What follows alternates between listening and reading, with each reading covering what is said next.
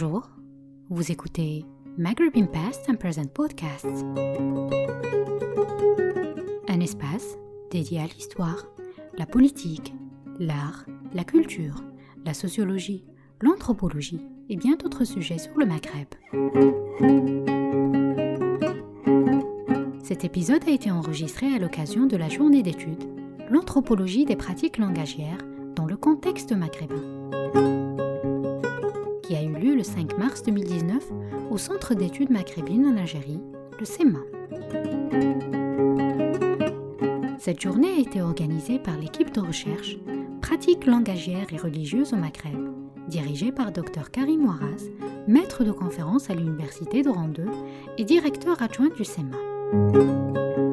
Dans le cadre d'un programme de recherche en sciences sociales, soutenu par le Keork et Carnegie Corporation of New York, et réalisé par le CEMA et le CEMAT. Ce podcast s'inscrit dans le cadre du cycle des conférences Langue et société au Maghreb. Nous avons accueilli pour ce podcast Dr Khaira Yahyaoui, maître de conférence à l'École normale supérieure d'Oran, qui a présenté une communication intitulée Pratiques discursives, humour et créativité dans les espaces numériques, cas d'études algériens. Professeur Mansour Raki, directeur de recherche à l'Institut national de patrimoine en Tunisie, a interrogé le conte populaire Amazigh en Tunisie. Cas d'étude, un conte d'Ethmezreth, Les 7 filles et l'ogresse.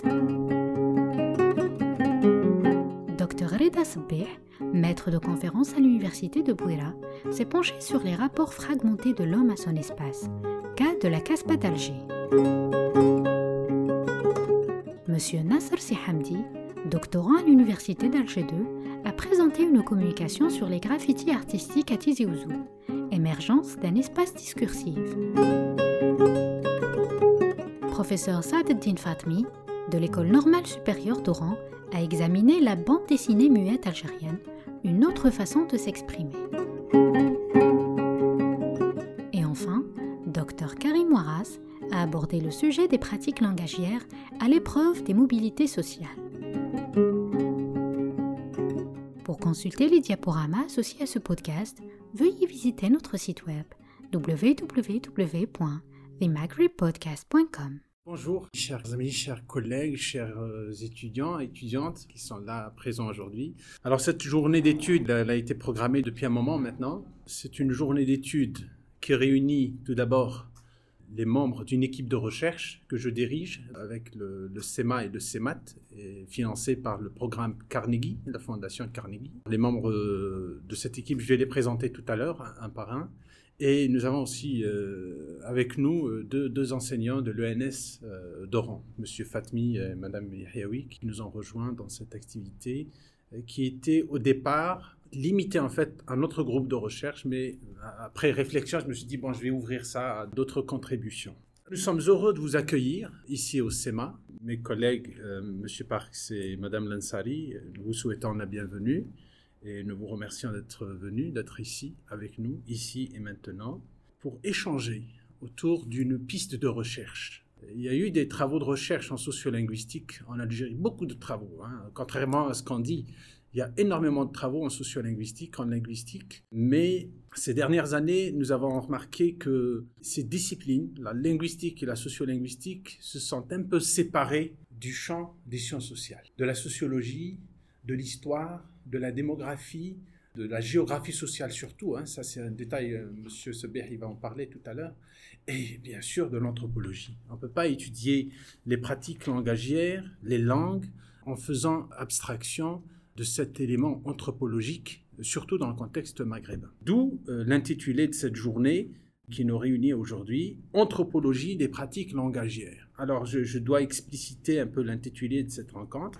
Alors, Anthropologie des pratiques langagières, nous, dans nos travaux, on ne voit pas la langue du point de vue normatif, du point de vue de la grammaire, de la syntaxe, du vocabulaire. C'est important tout ça, bien évidemment, c'est ce que l'on appelle la structure interne d'une langue, mais on voit la langue comme une pratique sociale, par excellence. La langue, elle est tout d'abord pratiquée, elle est parlée. Après, l'écriture, elle est venue plus tard, mais le plus important, c'est la parole. Et je pense que les anthropologues avaient saisi un peu ce détail Et ils ont interrogé la langue comme une pratique sociale. Après, bon, il y a eu les travaux de Saussure, de Meillet, etc., qui se sont orientés un peu vers, c'est surtout la linguistique française qui s'est orientée un peu vers la structure interne de la langue, tout en soulignant qu'il y a une structure externe à la langue. Donc, c'est la dimension sociale de la langue. Alors, l'anthropologie linguistique des pratiques langagières n'est pas linguistique. On a dit langagière parce que, aussi, on pense que l'homme, l'être humain, il s'exprime qu'avec la langue. Oui, il s'exprime essentiellement par le biais de la langue, mais il s'exprime aussi par le biais du signe. Alors le signe qui a donné la sémiotique, qui a donné la sémiologie, il s'exprime par le signe. On peut parler des tatouages, on peut parler des graffitis, on peut parler des enseignes commerciales, on peut parler d'un certain nombre de pratiques artistiques qui sont langagières aussi. Les pratiques langagières, on ne va pas les limiter à la langue en tant que telle, mais les pratiques vont au-delà de cette barrière linguistique. C'est une manière d'interroger le signe dans la vie sociale. C'est important. L'anthropologie linguistique se donne pour objectif d'examiner, dans une perspective comparative, comment les langues façonnent la vie sociale et aussi comment les langues sont façonnées par la vie sociale. Parce qu'il y a ce rapport complexe entre langue et société, entre langue et locuteur. Avec nos étudiants, on travaille beaucoup sur ces questions. C'est que la langue, elle est en perpétuelle négociation avec l'espace et avec la société. Et la société aussi, elle est en perpétuelle négociation avec ses mécanismes d'expression, la langue, le signe, l'art, la chanson, la danse, etc. Donc tous ces éléments d'expression et de communication sont au centre d'enjeux, sont au centre de stratégies. Hein. D'ailleurs, on parle de stratégie discursive. On va parler de ça tout à l'heure dans le cadre de nos présentations. Donc, elle façonne la vie sociale, la communication, l'identité sociale et l'appartenance à un groupe social. Et aussi, l'anthropologie linguistique, elle met en place des idéologies et des croyances culturelles à grande échelle. Et là, c'est tout le volet des représentations linguistiques ou sociolinguistiques sur nos langues propres, les langues premières, les langues maternelles, même si le mot langue maternelle, il est un peu dépassé aujourd'hui, et comment on se représente les langues des autres. Et là, c'est des études qui s'inscrivent un peu dans le champ du plurilinguisme, et aussi ce que l'on appelle la glottophobie. C'est un concept forgé par Philippe Blanchet. Ça veut dire comment la société, parfois, elle a peur des autres langues. Comment la société peut rejeter les langues qui ne sont pas les siennes. C'est ce qu'on appelle la glottophobie, avoir peur de la langue de l'autre et avoir peur de l'autre, tout simplement. Dans l'anthropologie des pratiques langagières, on va s'intéresser au volet historique. Dans le droit fil des travaux de Boas, Sapir et Worf, s'intéresser à l'histoire sociale des langues, c'est une chose, je pense, élémentaire aujourd'hui, parce que c'est une chose qu'on oublie. On parle des langues berbères, on parle de la langue arabe. Il y a aussi des noms qu'on colle aux langues, les dialectes, les parlers, les patois, la derija, par exemple. Voilà, tout ça, il faut l'interroger. Il y a une histoire derrière tous ces mots. Dans le monde francophone et dans le Maghreb, l'anthropologie linguistique et l'ethnographie de la communication, surtout dans le sens de Delheims et John Gumpers et d'autres, n'a pas bénéficié d'un engouement auprès des chercheurs. Ça, c'est pas propre à l'Algérie, c'est pas propre au Maghreb. En Europe aussi, on n'a pas accordé une importance à l'ethnographie de la communication, à l'anthropologie linguistique. C'est quelque chose de très récent à travailler sur cette dimension anthropologique du langage. C'est ce à quoi les travaux de cette journée vont s'atteler. Donc, on va essayer d'interroger nos pratiques langagières du point de vue anthropologique, sans oublier, bien sûr, la dimension linguistique, sociolinguistique, sémiologique, etc., etc. Donc, c'est une façon de faire feu de tout bois pour pouvoir percer le phénomène linguistique ou langagier dans le contexte maghrébin. Alors, le contexte maghrébin, pourquoi ? J'aurais pu dire l'Algérie, j'aurais pu dire l'Algérie, la Tunisie, le Maroc, j'aurais pu dire le Maghreb. Encore une chose, c'est que nos études se limitent à des cadres frontaliers administratifs. Ça, c'est pas très positif comme positionnement scientifique. Ça veut dire, on va voir par exemple, le contexte maghrébin comme un continuum social, continuum linguistique, continuum anthropologique.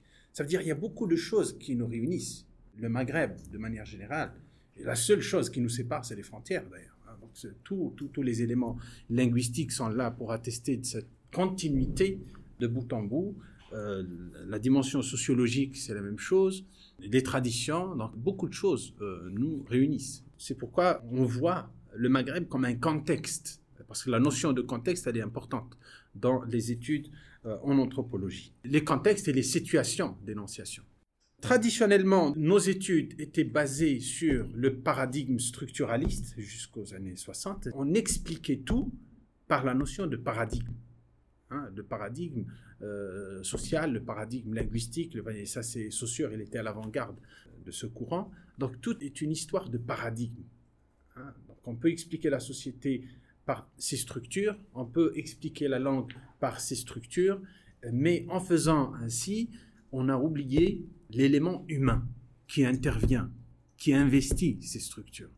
Et c'est à ce niveau que le regard anthropologique vient avec d'autres notions, avec Erving Goffman, avec Durante, avec Malinowski, qui ont travaillé sur la théorie ethnographique du langage. Voilà, avec d'autres paradigmes.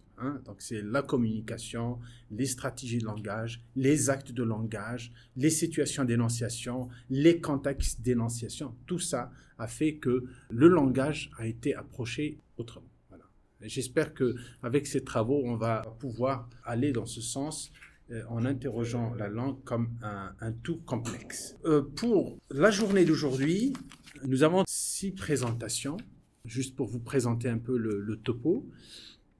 Nous avons tout d'abord notre collègue Khaira Yahyaoui qui va présenter en premier les maîtres de conf à l'ENS d'Oran. Elle va intervenir sur les pratiques discursives, humour et créativité dans les espaces numériques. Elle va s'intéresser au cas des tweets algériens, les Twitter, donc le réseau Twitter. Elle va s'intéresser à cette dimension, le hashtag, elle va mettre l'accent sur le hashtag, et elle va s'interroger sur les genres des pratiques discursives qui accompagnent le hashtag dans ces pratiques de réseau, les thématiques du hashtag mobilisées dans le hashtag et les fonctions qu'occupe le hashtag dans ce réseau social. Deuxième présentation, ce sera Monsieur Mansour Raki qui nous vient de Tunisie. Je vais le présenter en détail tout à l'heure. Il va nous présenter un conte populaire amazigh de Tunisie. Alors, on n'a pas eu beaucoup de travaux, malheureusement, sur cette dimension amazigh en Tunisie. Et là, Mansour Raki, qui est historien, il s'intéresse beaucoup à cette question ces dernières années. Et il va mettre l'accent sur un conte, c'est le conte des 7 filles de l'ogresse. Notre ami Fatmi Sadeddine, professeur à l'ENS d'Oran, qui va nous présenter, lui, il a beaucoup travaillé sur la BD, la bande dessinée en Algérie. Il présente sur la BD muette algérienne. Une autre façon de s'exprimer, qui va revenir un peu sur l'histoire de la BD en Algérie, sur une quarantaine d'années. Mais je lui rappelle qu'on n'a que 20 minutes de temps. Et son travail, il est passionnant. Il n'a pas travaillé que sur ça. Il a travaillé sur le graffiti, il a travaillé sur la satire, il a travaillé sur pas mal d'éléments qui sont intéressants. Monsieur Sehamdi Nasser, qui nous vient de l'Université d'Alger, maître assistant, qui va nous présenter une communication sur les graffitis artistiques à Tizi Ouzou, émergence d'un espace discursif. Alors, c'est un peu les jeunes qui s'intéressent maintenant au graffiti, ça c'est bien. Je pense que c'est un champ de recherche suffisamment documenté et exploré aujourd'hui. Monsieur Sabeh Reda, qui nous vient de l'université de Bouira, il est maître de conf aussi, qui va nous présenter une communication sur les rapports fragmentés de l'homme à son espace. Lui, il interroge essentiellement les rapports des Qasbadji, les habitants de la Kasbah, à leur espace. Et comme maintenant, il y a une polémique autour de la restauration de la Kasbah.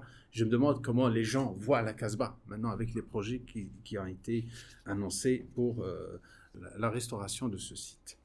Et puis moi-même, je vais vous présenter une communication sur les pratiques langagières à l'épreuve des mobilités sociales. Je vais revenir sur l'histoire sociale d'un parler, le parler kabyle, ici à Oran, comme je vis ici, donc je m'intéresse beaucoup à cette question.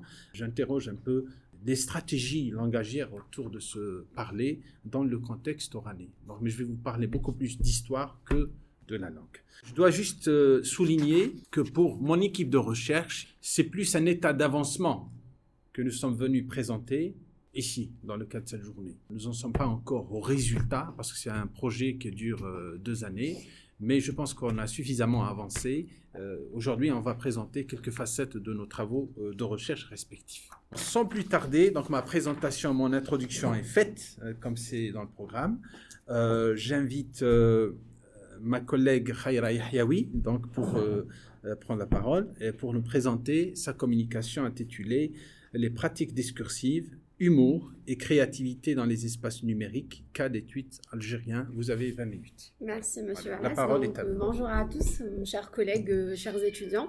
Donc, je dois d'abord remercier monsieur Wallace et remercier la deuxième réflexion de monsieur Wallace de vouloir ouvrir la journée d'études à d'autres intervenants hors l'équipe d'Erige dans le cadre de son travail de recherche. Je vais commencer d'abord à vous présenter le cadre de mes recherches, qui sont vraiment des recherches qui vont sur plusieurs axes. J'ai commencé d'abord à travailler sur les interactions verbales. Après les interactions verbales, c'était cette étude comparative entre les interactions verbales, orales et puis les interactions sur les espaces numériques.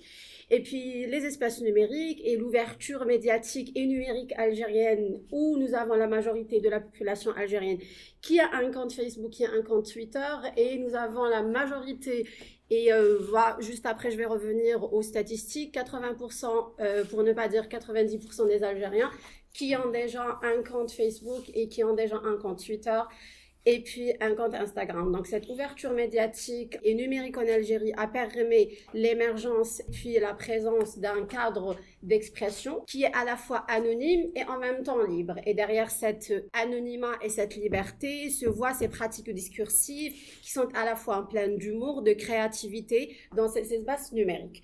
Je vous présente aujourd'hui le cas de l'étude que je mène actuellement sur Twitter. Ça n'empêche que j'ai d'abord, au début, travaillé sur l'espace numérique Facebook. Après, j'ai travaillé sur les forums algériens où j'ai étudié la pluralité linguistique et pluralité identitaire. Et je vous présente aujourd'hui les prémices des recherches que je mène avec mon laboratoire Clare de Bordeaux, étant donné qu'on travaille plus sur les espaces numériques ici et là-bas, c'est-à-dire qu'on essaye de faire cette étude comparative entre les expressions et les pratiques discursives en France et puis en Algérie. Étant donné que je suis sur Oran et puis je suis la seule Algérienne de l'équipe, donc je suis obligée de faire un petit peu la présentation de tous les espaces numériques. Pour la présentation de mon sujet, je travaille sur les tweets algériens. Il faut dire que par rapport à Facebook, par rapport à Snapchat et puis à Instagram, le tweet reste quand même un terrain vraiment fertile et peu de gens en Algérie ont un compte Twitter.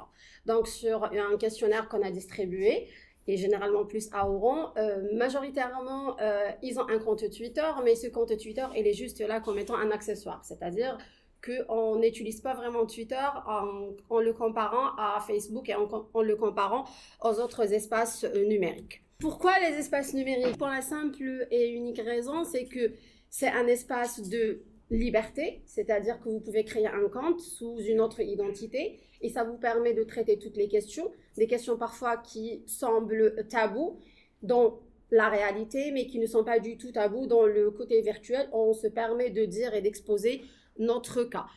L'étude a été faite et là, il y a 1 an de cela, où nous avons donné à un groupe de personnes, et c'était généralement sur des étudiants, on leur a donné un sujet sur l'infidélité et on leur a demandé de s'exprimer, de dire ce qu'ils pensent.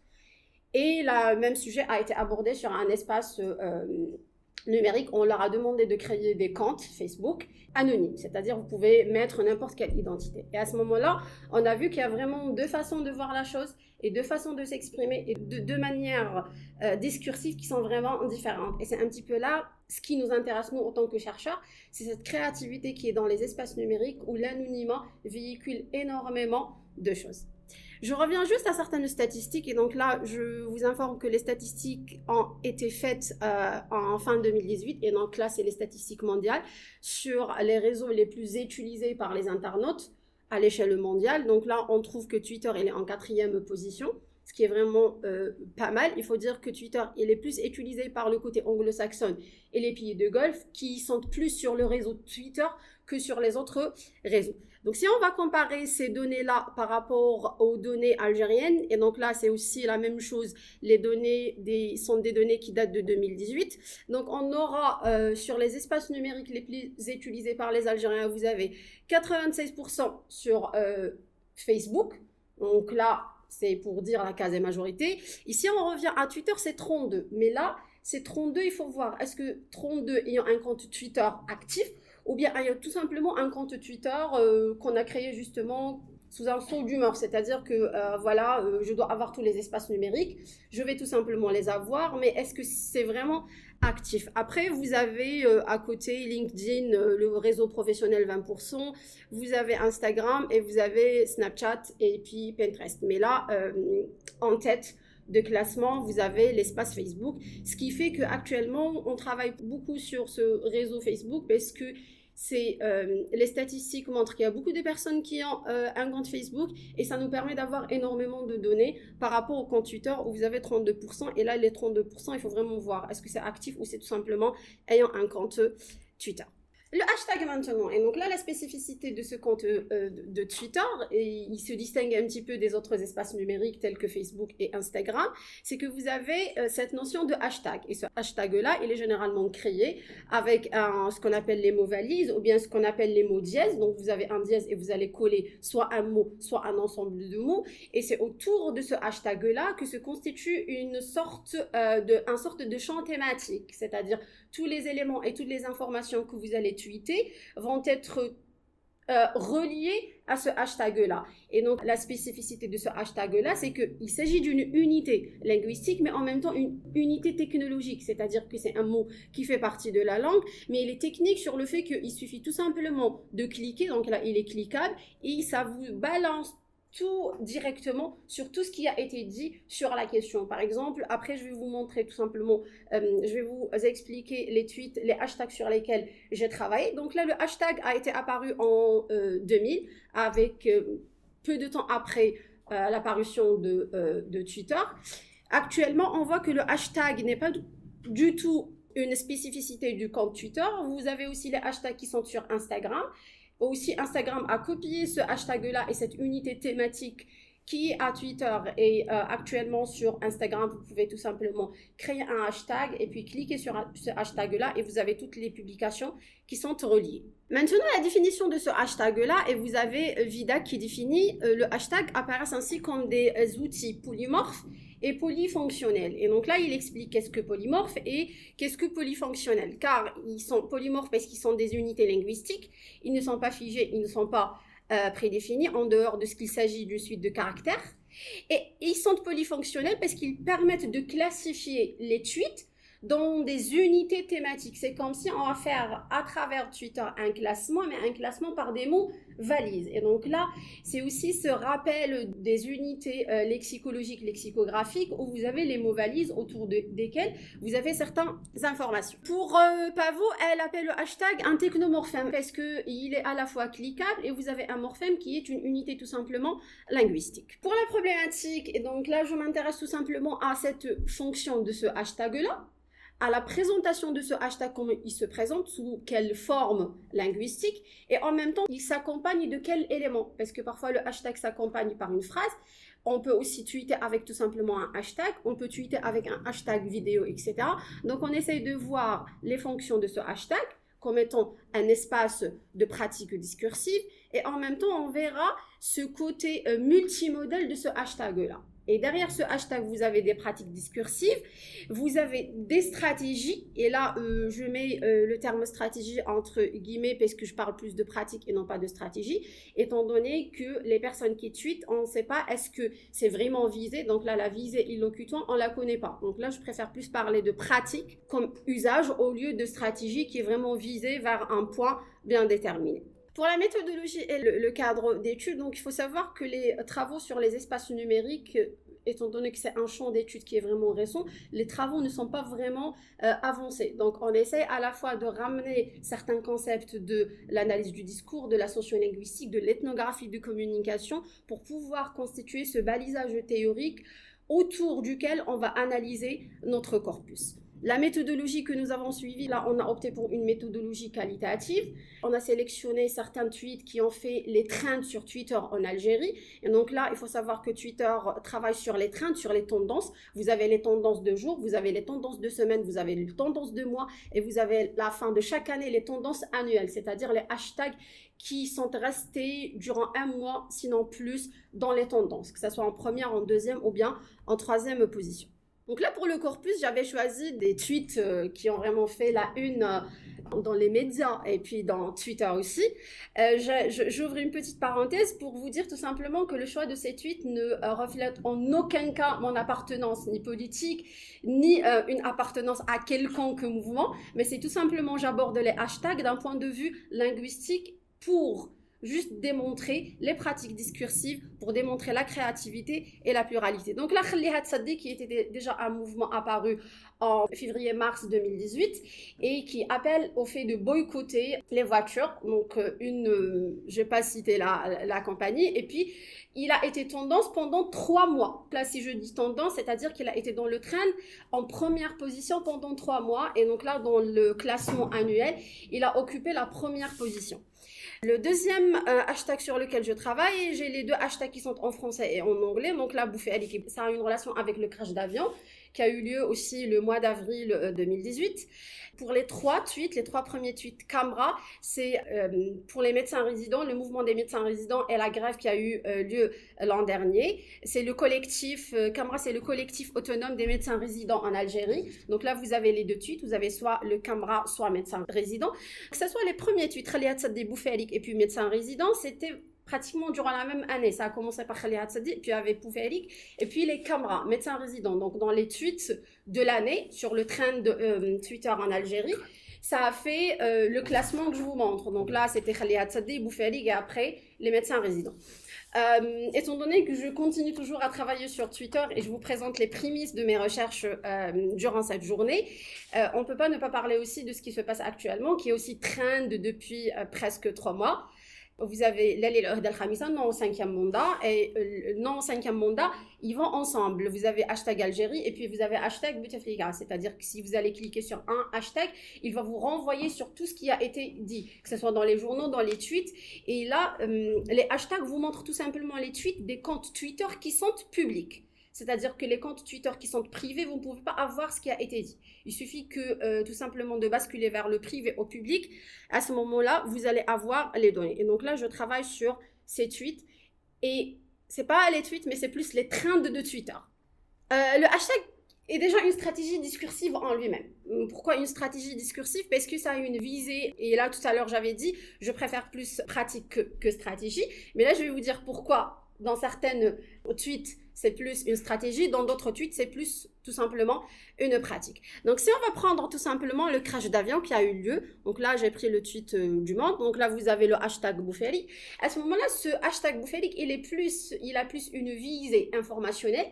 Et donc là, je peux à ce moment-là parler de pratique discursive et non pas de stratégie. C'est-à-dire qu'il n'incite pas à faire quelque chose, à passer à l'acte. Le hashtag Bouféalik, généralement, il a été fait dans plusieurs situations. On va voir aussi la même chose. Donc là, vous avez le hashtag Bouféalik, hashtag Algérie, et puis c'est pratiquement la même pratique langagière, une pratique informationnelle. C'est juste pour donner l'information. Il suffit juste de cliquer les 2 hashtags et à ce moment-là, vous aurez accès à toutes les informations relatives à cet événement-là. Par rapport aux 2 autres tweets, Khalliha Tsaddi et puis Camra et Camra DZ, et c'est des tweets généralement qui poussent à l'acte. Pour Camra DZ, c'est de pousser les médecins résidents à prendre l'acte, à suivre un mouvement qui a été fait par les médecins résidents. Maintenant, le tweet Khalliha Tsaddi, laissez-la rouiller ou bien laissez rouiller, c'est généralement aussi un tweet qui a poussé les Algériens à boycotter une marque de voiture. Et à ce moment-là, il n'est plus informatif, mais il est plus incitatif à pousser à l'acte. Donc là, si je parle de pratique sur Twitter, je dois faire la différence entre pratique discursive et stratégie discursive, parce qu'une pratique, elle est là juste pour informer, alors qu'une stratégie, elle est là pour pousser la personne à l'acte. Et donc là, il y a une visée illocutoire derrière cette action. Je disais tout à l'heure que le tweet aussi peut être tout simplement un hashtag. Il peut être un hashtag qui va vous relier tout simplement à tout ce qui a été dit. Vous pouvez, dans le tweet, utiliser un hashtag et faire ce qu'on appelle aussi des renvois. Et ce qui fait que le tweet ou bien le compte Twitter, il est multimodal. Et donc là, c'est comme tous les espaces numériques. La spécificité de Twitter, c'est que vous ne pouvez pas tweeter plus de 142 mots. C'est-à-dire que dans le cadre de l'expressivité, vous êtes vraiment limité. Si vous voulez vraiment avoir un long texte, il y a une autre application, c'est l'Twitter, qui vous permet d'avoir un tweet qui dépasse les 142 mots. Ce qui est spécifique dans le compte Twitter, c'est de dire, de bien choisir les mots, parce que vous êtes limité par le nombre de mots. Et donc, si je suis limité, je vais directement installer mon hashtag, c'est-à-dire classer mon tweet dans une catégorie, et après je dois choisir vraiment bien mes mots. Et à ce moment-là, nous passons vers le côté multimodal de ce hashtag-là, où le hashtag, généralement, il est lié soit avec des liens, par exemple là, le prix de symbole, et vous avez directement, on vous donne le lien, donc vous allez cliquer le lien, et vous avez le hashtag, le discours, et vous avez directement le lien. La même chose aussi, vous avez un hashtag, donc là, la construction qui est jusque-là épargnée par le scandale, importe les voitures de la Roumanie, donc là, il va dire quelque chose, il annonce. Selon l'association des constructeurs d'automobiles, il vous donne directement le lien. Et puis, il finit son tweet avec un hashtag. Et à ce moment-là, il a classé. Donc, vous avez tout simplement un discours, une pratique. Après, vous avez comme une référence qui va appuyer cette pratique-là. Et vous allez classer juste après. Le hashtag est le lieu aussi de la subjectivité. Et donc là, comme tout espace numérique, nous avons des tweeters algériens qui vont réagir par rapport à certains événements, par rapport aussi à ces tweets-là. Le tweet qui a vraiment fait parler et où nous avons vraiment eu cette part de subjectivité, c'était plus Khaliha Tsadé et puis Boufalik. Moi, j'avais choisi Boufalik parce que j'ai d'autres stratégies à présenter pour ne pas répéter pratiquement les mêmes choses. Donc là, les comptes Twitter ont été inondés sur le coup après avoir su l'événement du crash d'avion. Et donc là, vous avez plein d'éléments qui montrent que les Algériens montrent une certaine subjectivité à travers ce compte Twitter. Donc là, la subjectivité n'est pas tout simplement reliée au fait langagier direct, mais aussi sur les espaces numériques.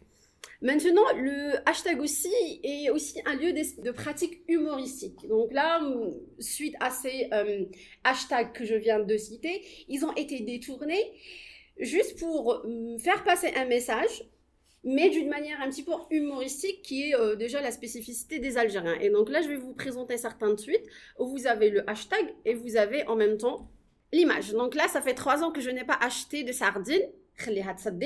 Et puis après, vous avez Jun Kim-eun. Depuis hier soir, je suis en train d'apprendre son nom, j'arrive pas.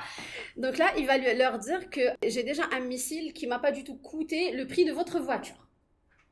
Et donc là, regardez ce côté humoristique. Donc si vous allez juste cliquer sur le hashtag Khaliha Tsaddi, vous allez directement sur, non pas le discours, mais sur Twitter, vous allez trouver que Khaliha Tsaddi a été plus une stratégie discursive où on a appelé à boycotter, mais on a appelé à boycotter aussi avec une manière vraiment humoristique. Comme quoi, l'humour passe vraiment vite comme stratégie à pousser les gens à ne pas acheter. Donc là, Khaliha Tsaddi, et là, vous avez la plaque toujours qu'on trouve sur les routes.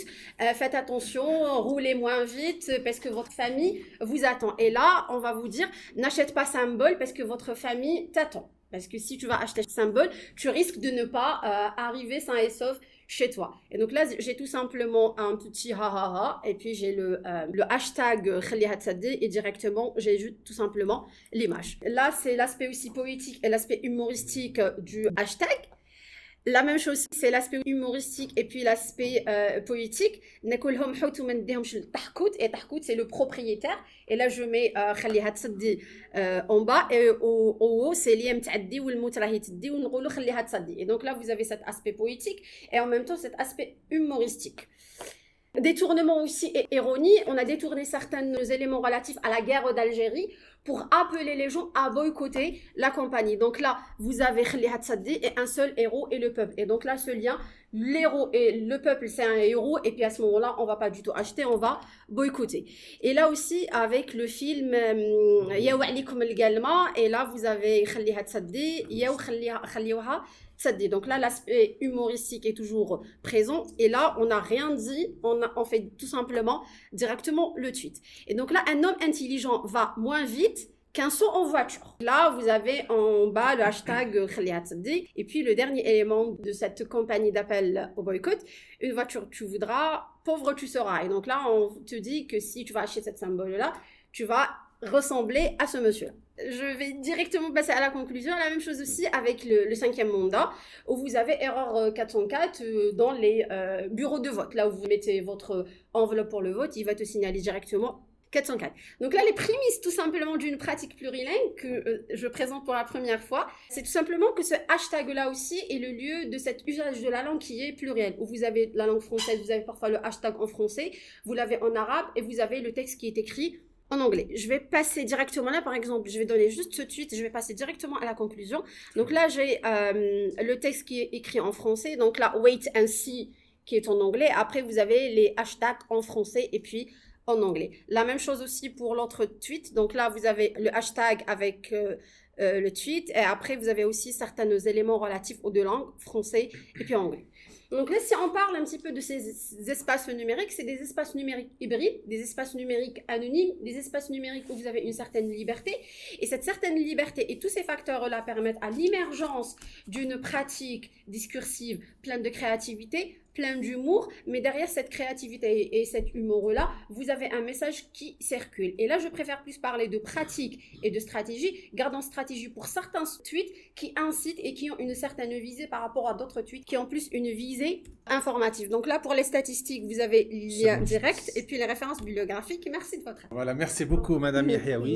La présentation est très, très riche. On a appris beaucoup de choses. La transition se fait maintenant des tweets vers les comptes. On va revenir aux comptes tunisiens avec Monsieur Mansour Raki. Il est à la retraite maintenant, ça y est. Mais il travaille à l'Institut de patrimoine en Tunisie. Et j'ai fait la connaissance de Mansour Raki en 2017 à la Sorbonne. On avait organisé un colloque sur le centenaire de Mouloud Mamri.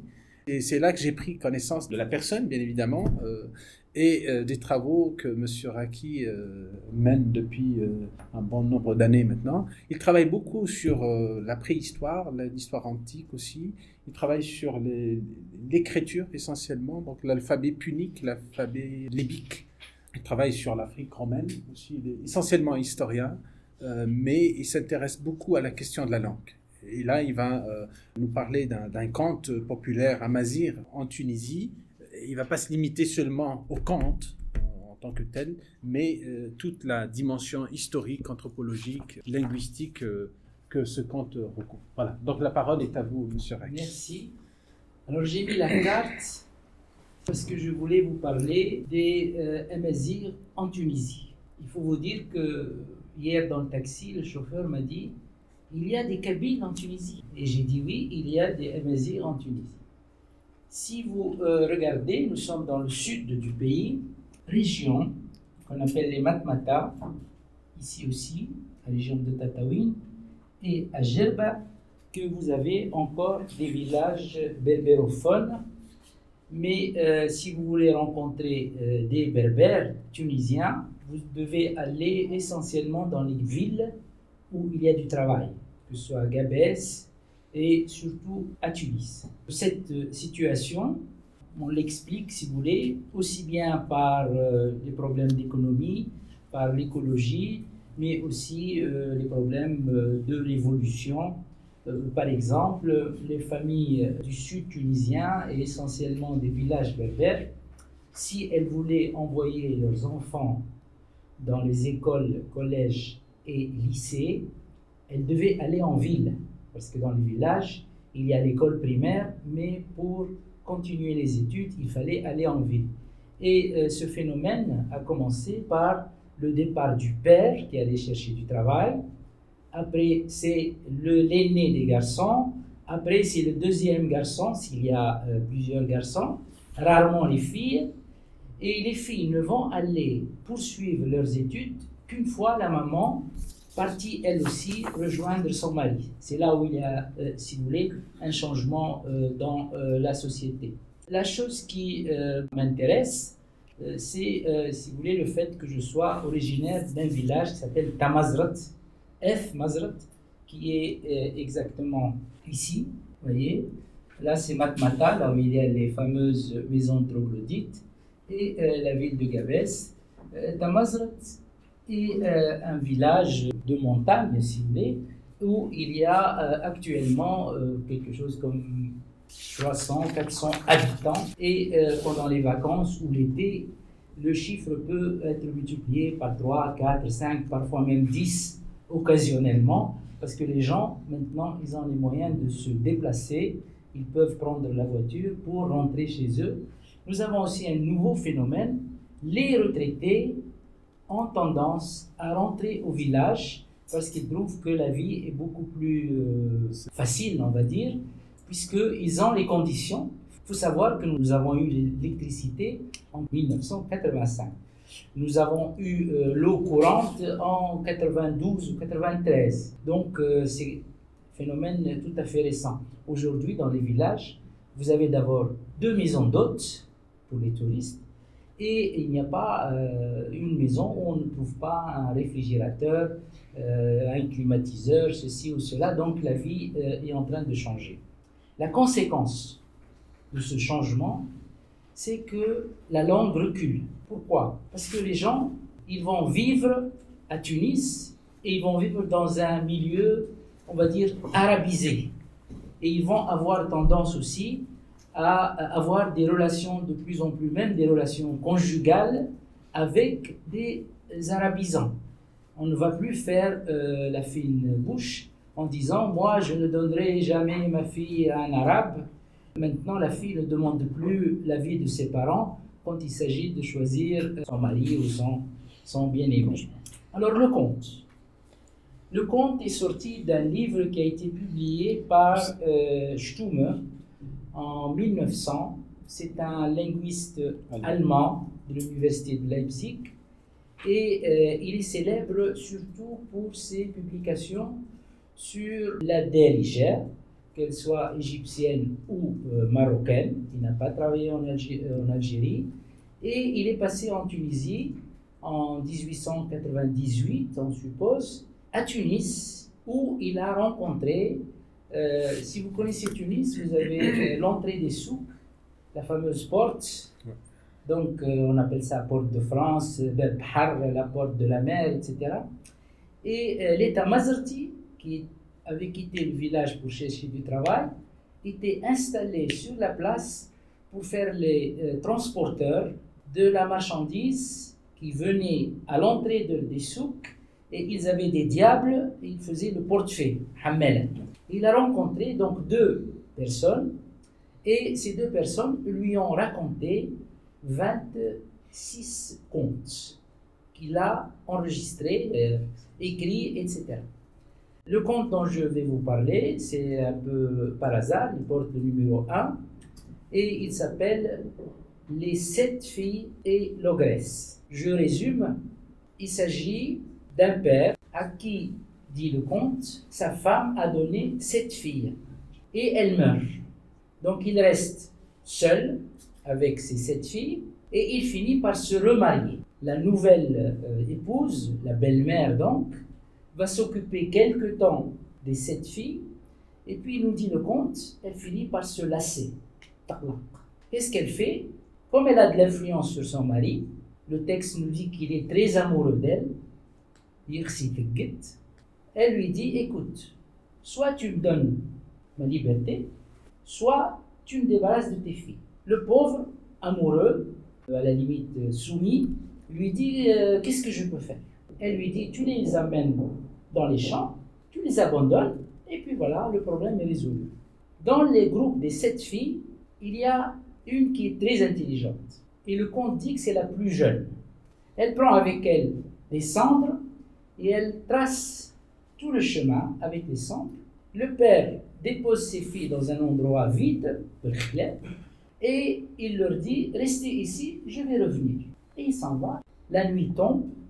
Et les filles commencent à s'inquiéter et leur petite sœur leur dit « Votre père vous a abandonné, venez, on va rentrer. » Elles disent « Mais nous, on ne connaît pas la route. » Elle leur dit « Ne vous inquiétez pas, je vous emmène. » Elle les ramène, la belle-mère est déçue, et là elle se fâche vraiment, et elle lui dit « Écoute, il n'y a pas d'autre solution, tu vas les amener dans un endroit où il y a un puits, tu les balances dedans, comme ça, ce sera vraiment parce que finalement, tu m'as menti. Tu m'as menti. Je ne sais pas s'il y a parmi vous beaucoup de berbérophones. Et quelques-uns, c'est le mensonge. Vous voyez? Quelques. Voilà. C'est que là, tu mens sur moi. Tu me mens. Voilà. Et l'astuce, c'est que elle lui dit, tu vas arriver à côté d'un puits qui n'a pas de fond, tu jettes ton chapeau, et puis tu dis, laquelle de mes filles m'aime le plus? Elle descend chercher mon chapeau. La plus âgée dit, moi je descends la première. Elles descendent toutes, sauf la plus petite. Quand il lui dit, écoute, tes sœurs sont incapables, tu es la dernière, c'est toi qui vas aller me chercher mon chapeau, etc., etc. Elle descend, mais après avoir jeté pratiquement tous les vêtements que portaient les filles dans le puits, et là il se fâche, il lui dit tu m'as menti, etc., etc. Toujours est-il qu'une fois dans le puits, les filles commencent à creuser, là l'histoire devient intéressante, elles vont trouver un passage vers le monde des ogres et des ogresses. Vous voyez? Donc il y a dans cette histoire deux mondes, le monde des vivants, des gens qui sont, on va dire, ordinaires avec leurs problèmes, la famille, la belle-mère, le mariage, la mort, etc. Et le monde des ogres et des ogresses. L'ogresse en question, elle est non seulement ogresse, mais aussi elle est borgne. Elle était en train de moudre son dîner, et du côté de l'œil qu'il ne voit pas, il y a le trou, et la petite fille, toujours elle, commence à voler la semoule qu'elle donne à ses sœurs pour les faire manger. Il y a l'ogresse qui réalise qu'il y a un problème, et qu'est-ce qu'elle fait? Elle ramène un coq, elle le met à côté du trou, la fille tend la main pour piquer la semoule, et le coq pousse un cri. Là, l'ogresse profite, tend la main et tire la petite fille vers elle. Donc la petite fille passe, si vous voulez, du monde des vivants au monde des monstres. Et elle va devenir la fille, entre guillemets, de l'ogre et de l'ogresse. Elle est en fait l'esclave, surtout de l'ogresse, et pendant un certain temps, elle passe son temps à s'occuper de l'ogre et de l'ogresse, mais en même temps, par le même trou, elle passe de la nourriture à ses sœurs. Il va arriver, nous dit l'histoire, la fête des ogres. Et l'ogresse dit à son ogre, à son mari, écoute, c'est de l'occasion ou jamais, on va fêter l'Aïd avec cette fille. Tu vas l'amener dans les champs, tu l'égorges et on va la manger comme nous faisons d'habitude. Or, la fille entend ce qui se dit. Elle part donc avec l'ogre, arrivée sous un grand palmier avec de belles dattes. Elle dit à l'ogre, monte nous chercher des dattes. Pendant ce temps-là, moi je vais chercher du bois pour ma mère, entre parenthèses pour l'ogresse. Comme il est bête, bien qu'il soit ogre, il monte. Elle ramène du bois sec, elle entoure le palmier et met le feu. L'ogre tombe dans le feu, il meurt, et la fille rentre toute seule. L'ogresse lui dit, il est où? Elle lui dit, il est fatigué, il va arriver. Elle a un doute, elle lui dit, prends-moi sur ton dos, soumie, fais-le, et on va aller à sa rencontre. Fatiguée, ça n'a pas de sens. Elle arrive au bord d'un puits et elle fait tomber l'ogresse dedans. Comme ça, elle est débarrassée, si vous voulez, aussi bien de l'ogre que de l'ogresse. Elle retourne à l'endroit où il y a ses sœurs, qu'elle va sortir, et elles vont passer du monde des ogres au monde des vivants, après avoir emporté avec elles tout le trésor du couple de l'ogre et de l'ogresse. Donc elles arrivent dans le monde des vivants, riches, elles finissent par se marier, et l'histoire nous dit qu'elles ont refusé de retourner chez leur père. Ça, c'est un peu l'histoire. Maintenant, je vais vous lire, si vous voulez, pour vous faire entendre un peu de berbère d'Amazigh. Et transcrit en lettres arabes. Hein. Je l'ai fait exprès parce que ça, c'est une expérience que je fais. Quand on va utiliser la transcription en Unicode avec les symboles, etc., on a beaucoup de mal à faire lire au commun des Amazighs le texte. Et il y a aussi un petit piège là-dedans, parce que ça, c'est ma lecture à moi, et c'est ma vocalisation à moi. Quand je vais faire lire par un cousin ou une cousine le texte, qui connaît l'arabe, etc., elle est capable d'hésiter quand il s'agit de ma vocalisation à moi ou de ma prononciation à moi. Donc il y a là, si vous voulez, toute une recherche à faire. Et puis j'ai fait aussi l'expérience avec un autre conte que j'ai donné à quelqu'un de Gerba, d'un autre village, d'un autre parler entre guillemets, mais aussi de Taoujout, pour voir s'il y a des différences. Et par exemple, pour l'expérience de Gerba, j'ai demandé, c'est un instituteur qui est très gentil, je dis tu soulignes en rouge s'il y a un mot que tu ne comprends pas, etc. etc. Eh bien, j'ai eu 2 fois du rouge. Parce que pour tout le reste, si vous voulez, il n'a pas eu de difficulté. Alors, الحكاية سبعة تنجلوسين للغلام. إلا يجن دارياز غرس العيلتس. Il y a un homme, il a une femme. تروياس سبعة تنجلوسين إذ جاف. جاف elle est morte. تجا elle a laissé le verbe ij. تنجلوسين بين إذ دداسنا. دادا c'est le père. يذون يغا تموت في خلاف. Il a fini par prendre. Ar c'est prendre une femme autre, une deuxième femme. تقيم viesis تقلق قسيسن. Elle est restée avec les filles. Le qlaq ça vient de l'arabe. Vous voyez, il y a beaucoup de mots dans le lexique amazigh, si vous voulez, que ce soit à Berbère, à Tamazigh ou ailleurs, qui viennent de l'arabe. Es, c'est Goussen, es, c'est le jour, Goussen, c'est les jours, un des jours.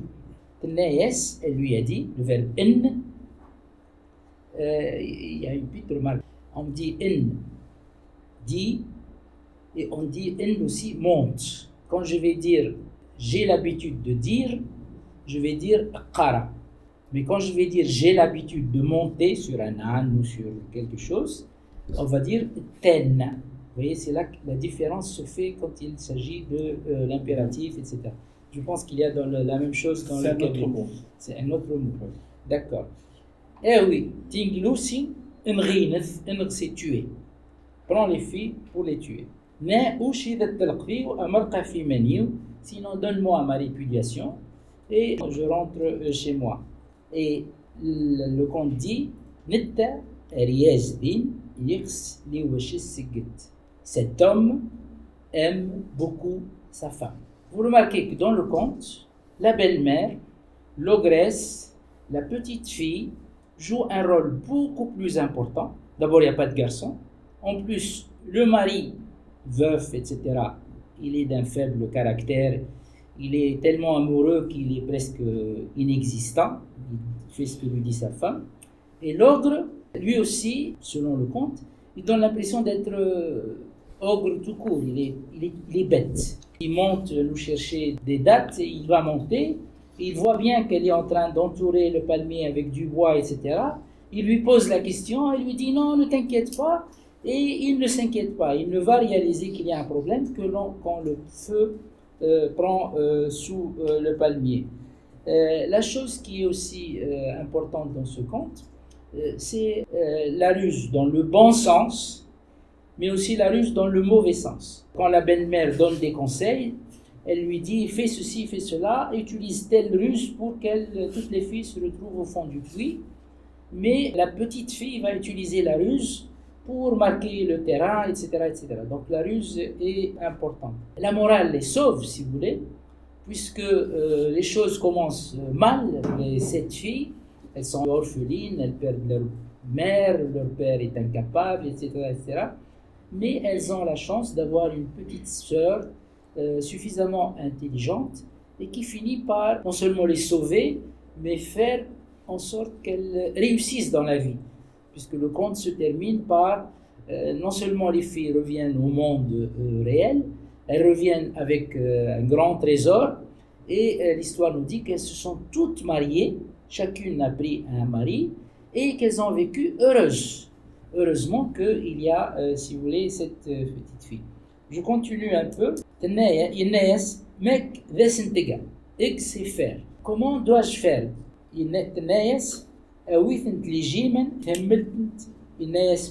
D'accord.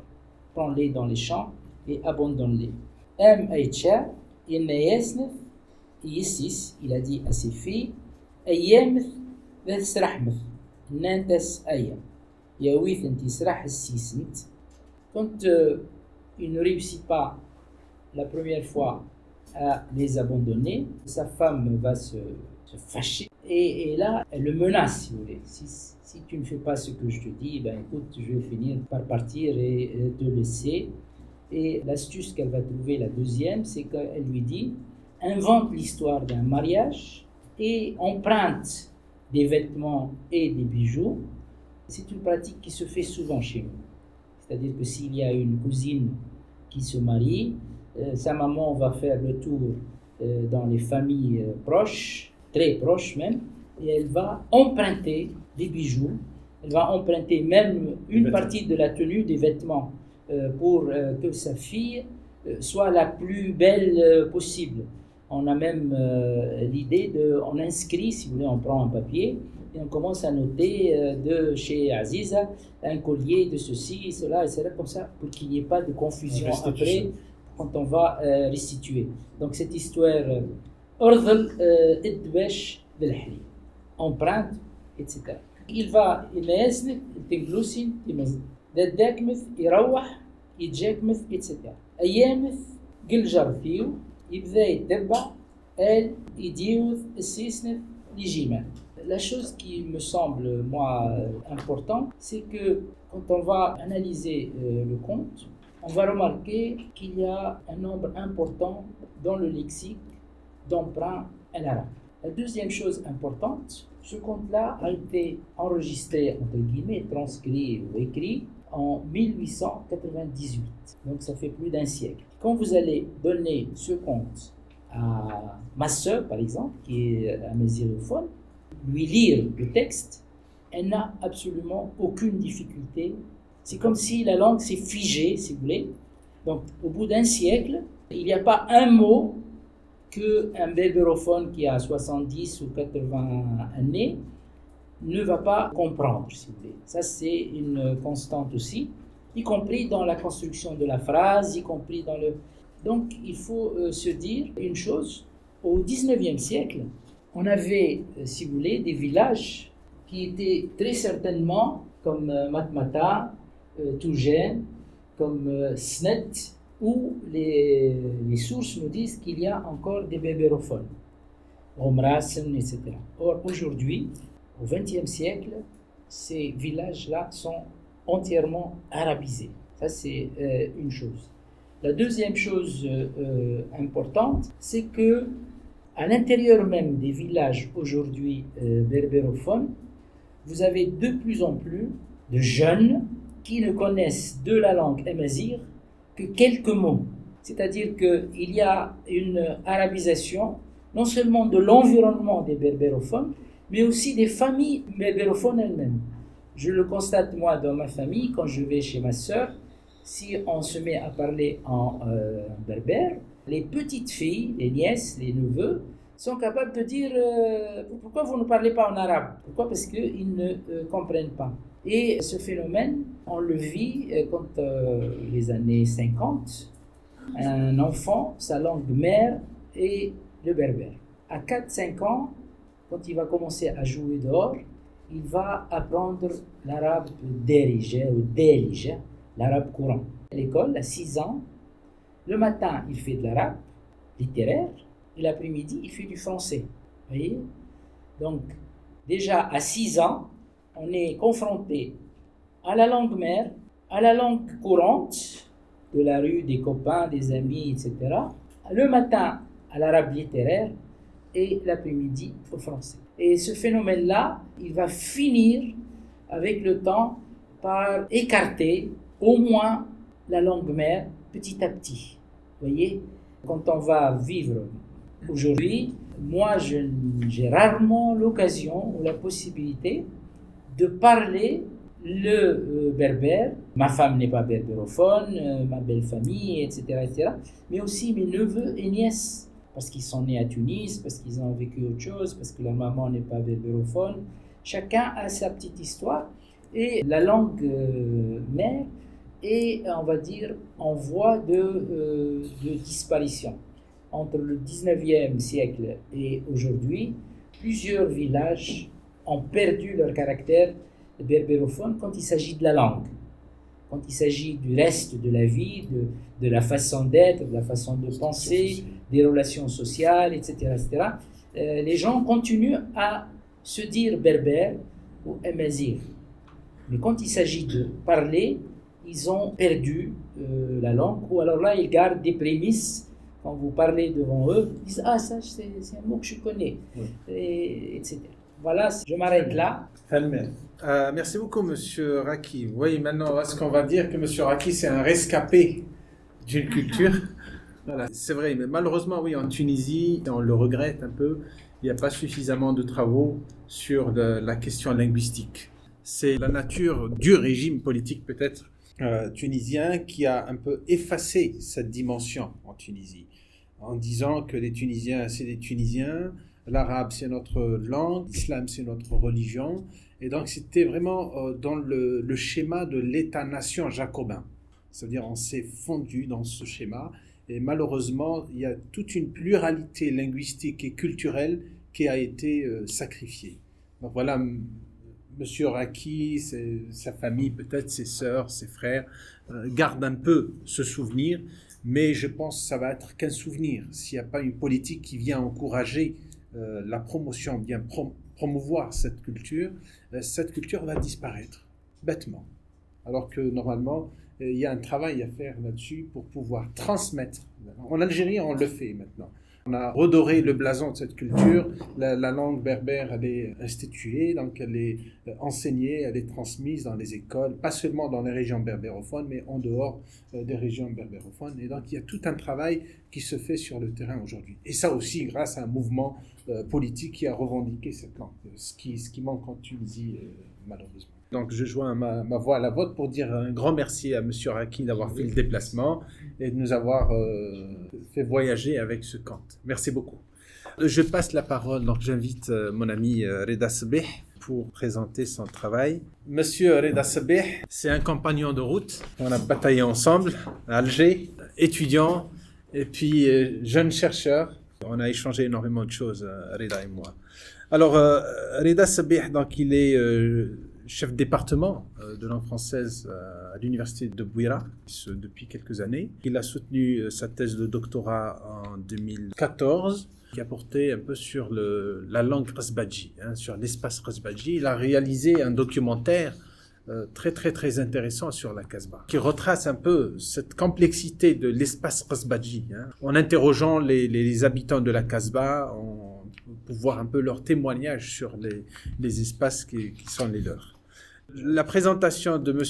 Reda Sabih s'intitule « Rapport fragmenté de l'homme à son espace, cas de la Kasbah d'Alger ». Bonjour à tous.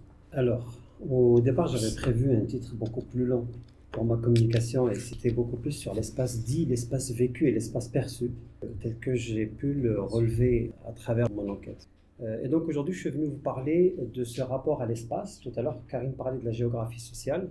J'ai essayé d'adapter une approche pluridisciplinaire. Je vais vous expliquer d'abord pourquoi rapport fragmenté et pourquoi identité aussi fragmentée. Avec le discours de Semansour, j'ai compris qu'en fait, la ville est une broyeuse de langues. Et il n'y a pas que ça. On pourra vraiment arriver à des résultats très intéressants en essayant de confronter nos travaux. Ma communication se déroulera comme suit. Donc, je vous parlerai d'abord de mon approche, de mes supports théoriques et méthodologiques. Je vous parlerai des pratiques socio-spatiales et langagières à la Kasbah, parce qu'elles sont très particulières. Vous allez me dire, il y a autant de pratiques que d'espaces. Et je serai tout à fait d'accord, sauf que l'espace Kasbadji est très particulier. Déjà, il est divisé en deux parties. Il y a la haute et la basse Kasbah. La haute Kasbah n'est pas carrossable. C'est-à-dire que pour transporter un meuble, il faut tout simplement revenir aux anciennes pratiques. Le nettoyage se fait à dos d'âne. Donc on est vraiment dans des pratiques très intéressantes à étudier. Donc c'est un rapport à l'espace. Je vais essayer de vous expliquer ce rapport puisqu'il est en partie souvent fatal. Fatal pour l'espace lui-même puisqu'il est destructeur quand on ne le connaît pas. Je parlerai aussi des pratiques langagières et religieuses, qui est notre projet avec Karim, puisqu'on essaie de comprendre les pratiques langagières et les pratiques religieuses à la Casbah d'Alger. Pour mon approche, donc mes supports théoriques, j'ai fait appel à des disciplines connexes comme la géographie sociale et la psychologie sociale. La géographie sociale pour étudier la toponymie urbaine, la consommation de l'espace comme l'appellent les géographes, un peu d'urbanité, d'urbanisme aussi. La psychologie sociale pour tout ce qui est mémoire collective, espace, conscience commune et temps commun. C'est très important parce que ce rapport, il se manifeste essentiellement dans le discours, mais il se manifeste aussi dans les pratiques, et dans les comportements et dans la consommation de l'espace lui-même. C'est-à-dire la façon avec laquelle on pratique l'espace, on vit dans l'espace, cette pratique nous renseigne donc, et sur l'espace, mais beaucoup plus sur la société et sur l'identité des citadins. Pour le sociolinguiste, il s'agit d'une sémantisation de l'espace, c'est-à-dire donner sens aux outils des géographes. C'est la sémantisation des objets de la géographie ou des objets des géographes. Nous allons emprunter donc les objets d'études des géographes et nous allons les étudier à notre sens. C'est pour ça que tout à l'heure je disais que c'est un peu de la transdisciplinarité qui est en quelque sorte en fait emprunter des théories à des disciplines connexes et les adapter à notre terrain. Ça, c'est ce qui caractérise la transdisciplinarité de la pleurie ou de l'interdisciplinarité. Autre chose qui est très intéressante, c'est la marque et la trace, qui est le propre des géographes aussi.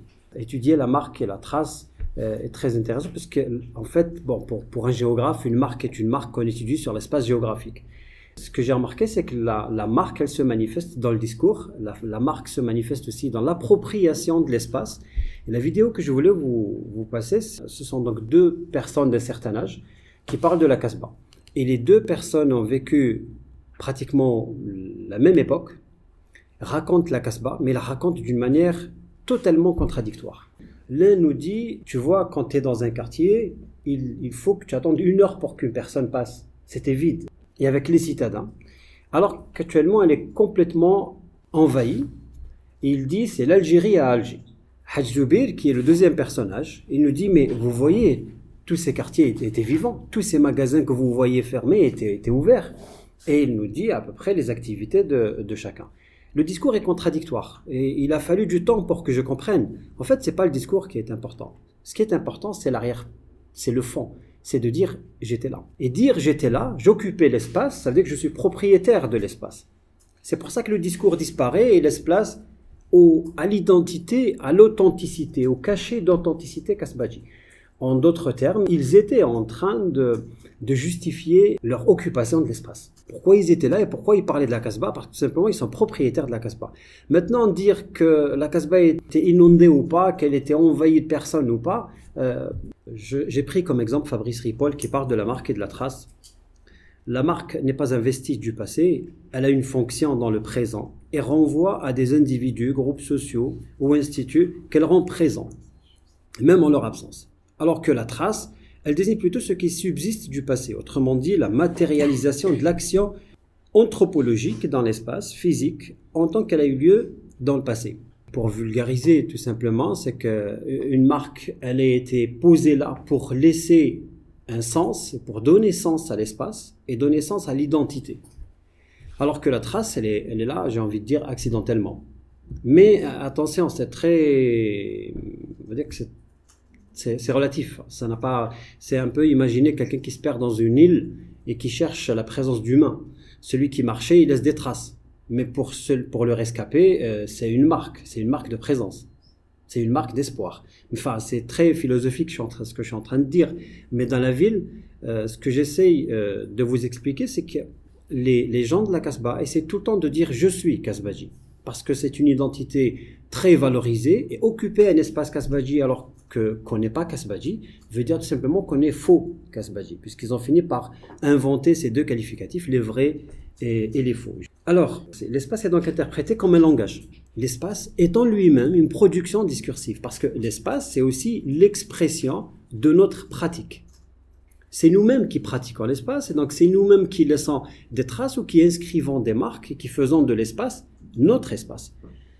Aussi, c'est notre discours qui fait que ce qu'on dit sur l'espace lui donne identité. C'est parce qu'un quartier est dit chic qu'il devient quartier chic. Alors que parfois, vous allez dans des quartiers, si je vous dis Haïdara, vous allez tous dire que c'est un quartier chic, mais il ne l'est pas. C'est-à-dire que dès que vous y êtes, vous allez trouver une partie populaire, des bidonvilles, que c'est une ville un peu comme les autres. Mais c'est le discours qui donne cette identité de quartier chic des hauteurs d'Alger. Et là, je fais appel à Bulot et à Vincent Véchambre. Véchambre est un géographe qui a travaillé avec nous dans une équipe de recherche. J'ai mené une enquête de terrain et j'ai essayé vraiment de diversifier, d'utiliser à peu près toutes les techniques d'enquête, questionnaire, entretien, parcours commenté. Ce qu'on appelle le parcours commenté, c'est quand on fait la balade, la visite de la ville avec un guide et que le guide commente la ville. Et vous dit là, habiter un tel et un tel. J'ai essayé de proposer une nouvelle technique d'enquête que j'ai intitulée le récit de vie sur carte géographique. Le récit de vie sur carte géographique consiste à filmer les mains d'une personne qui parle de sa vie à la Casbah. Donc j'ai pris quelques photos, des séquences vidéo. Personnellement, c'est subjectif, mais j'ai trouvé très intéressant la façon avec laquelle on ponctue le discours sur la carte. Et dire, bon, moi j'habitais là, j'habitais ce quartier-là. Et un discours qui m'a marqué, c'est une dame qui dit, alors nous les enfants, mon quartier c'est ça. Donc elle entoure un quartier. Et elle me dit, mais nous, comme on était enfants, on allait à l'école, on avait le droit de descendre en bas. Ça veut dire qu'on n'avait pas le droit de descendre en bas. Il y avait des frontières sociales très intéressantes qui apparaissaient dans le discours, mais elles étaient aussi ponctuées sur une carte. Et donc on retrouve vraiment les trois pôles qui nous intéressent, c'est ce rapport citadin, espace, langue. J'ai proposé donc à des personnes âgées de lire la carte, donc, et de me parler de la carte. Et aussi à des jeunes. Et le discours est très très intéressant qu'on va mener, qu'on va essayer d'étudier ensemble, qu'on va essayer de confronter aussi avec Karim plus tard. Tout à l'heure, je disais la pratique de l'espace. Quand on ne connaît pas la Casbah, on ne connaît pas ses secrets, on ne connaît pas son mode de vie, on risque de la détruire. Comment ? Le premier ennemi de la Casbah, c'est l'eau. Ce qui était venu par la suite, beaucoup ne le savaient pas. Ceux qui venaient durant les années 50, 60, jusqu'aux années... Enfin, on va dire les premiers qui venaient, ils avaient carrément une formation, parce qu'ils ne pouvaient pas accéder à la Casbah par n'importe quel biais. Ils ne pouvaient pas venir, ils étaient introduits. Par la suite, juste après l'indépendance, tout le monde pouvait s'installer à la Casbah. Ce que vous voyez là, donc vous avez en haut une bâtisse, un plan, une coupe d'une bâtisse de la Casbah. Et ce que vous avez en dessous, c'est la répercussion des pratiques dites modernes, c'est-à-dire moderniser une bâtisse. Les jeunes avaient installé des surélévations, ils avaient construit sur les terrasses, de petites chambres pour se marier. Ils avaient aussi installé l'eau. L'eau, en s'infiltrant, les bâtisses à la Casbah sont construites avec de la terre, des pierres et du bois. Les murs font à peu près 70 cm d'épaisseur, ce qui veut dire qu'ils n'ont pas besoin de piliers ni de plateforme. Donc les murs étaient posés. La bâtisse avait fini par être un peu personnifiée. Quand les gosses posaient leurs mains sur l'entrée, le seuil de la porte, les mamans leur disaient « Enlève ta main des joues de la porte ». Comme quand vous voyez sur la photographe, sur la planche, là, ça s'appelle techniquement, c'est les pousser au vide. Le mur, il prend l'eau, il gonfle. Ça s'appelle pousser au vide. Les Kasbadji l'appellent « l'het djouf ». Il a pris du ventre. Mais ça menace carrément tout le quartier. Pourquoi ? Parce que, regardez la partie haute, c'est un plan donc d'une ruelle. Les bâtisses s'adossent les unes aux autres. Elles s'appuient les unes sur les autres. Donc, ces pratiques-là vont fragiliser la bâtisse. S'il y a une seule bâtisse qui s'effondre, c'est pratiquement toute la ruelle qui est menacée. Les autres vont finir par tomber les unes après les autres. Et c'est là où la différence entre citadin et urbain prend tout son sens. Les citadins, j'ai fait l'analyse du discours, malheureusement je n'ai pas le temps je vais vous montrer quelques passages tout à l'heure. J'ai découvert qu'en fait les citadins sont les faiseurs de la ville. Ils font la pratique de la ville, ils installent la pratique de la ville. Et c'est pour ça qu'ils sont citadins. Et ça, c'est un peu le propre des médinas arabo-musulmanes ou des médinas maghrébines. Alors que les urbains, en fait, c'est des consommateurs. Ils consomment l'espace. Et les citadins sont les faiseurs, c'est les créateurs de l'espace. C'est un peu les premiers. D'ailleurs, les Kasbadji vous disent, moi, j'ai pas de bled. Je ne vais pas dans un douar, dans une déchara quelque part. Moi, l'été, je reste ici parce que c'est mon bled. Mais toutes les générations étaient là. Donc ignorer le mode de vie Kasbadji risque d'être fatal. Alors, entre citadinité et urbanité, sur le plan spatial, je disais donc il y a une production de l'espace alors que les urbains sont des consommateurs. Vous pouvez me dire les ruraux. Les ruraux, ce sont des explorateurs. C'est des explorateurs de la ville. Sur le plan séculaire, donc temporel, les premiers sont anciens alors que les autres ils sont modernes. Idéologique, les premiers gèrent alors que les autres exécutent. Social, les uns sont originaires, les autres sont propriétaires. Parce qu'attention, les originaires de la Kasbah aujourd'hui ne l'habitent plus. Mais c'est eux qui sont les présidents de la fondation Kasbah, des associations Kasbadji, même s'ils ne l'habitent plus. Sur le plan linguistique, le premier est un langage fermé, le deuxième il est ouvert. Et c'est là où notre étude prend toute son importance, parce qu'en fait, la Kasbah a été patrimonialisée. Et cette action de patrimonialiser un espace est très intéressante. Je voulais dire tout à l'heure à Semanso que patrimonialiser la langue berbère, si elle a commencé à disparaître, c'est parce qu'elle a été figée. Dès qu'une langue est figée. Quand on patrimonialise, on fige. C'est-à-dire que sur le plan urbanistique, même si vous êtes propriétaire, vous n'avez plus le droit de modifier votre maison. On vous dit que c'est la propriété du patrimoine universel. Vous ne pouvez plus toucher. Même si vous voulez... Je m'excuse pour le terme, même si vous voulez tatouer une fenêtre sur votre façade, on vous dit interdit. On fige le bâti, on fige tout. Et on fige aussi la langue, parce qu'elle devient patrimoine universel. Et une langue qui n'évolue plus, elle disparaît. Et c'est comme ça que le parler Kasbadji est maintenant voué à la disparition. L'espace à la Kasbah est représenté par des repères, c'est des repères sociaux et c'est des repères spatiaux. Il y a les bains, les mosquées, les fontaines, les cafés et les marchés. Alors pour finir, les enquêtes donc, que j'ai menées à la Kasbah m'ont permis qu'en fait de comprendre que quand on patrimonialise, il nous reste encore 2 générations pour perdre.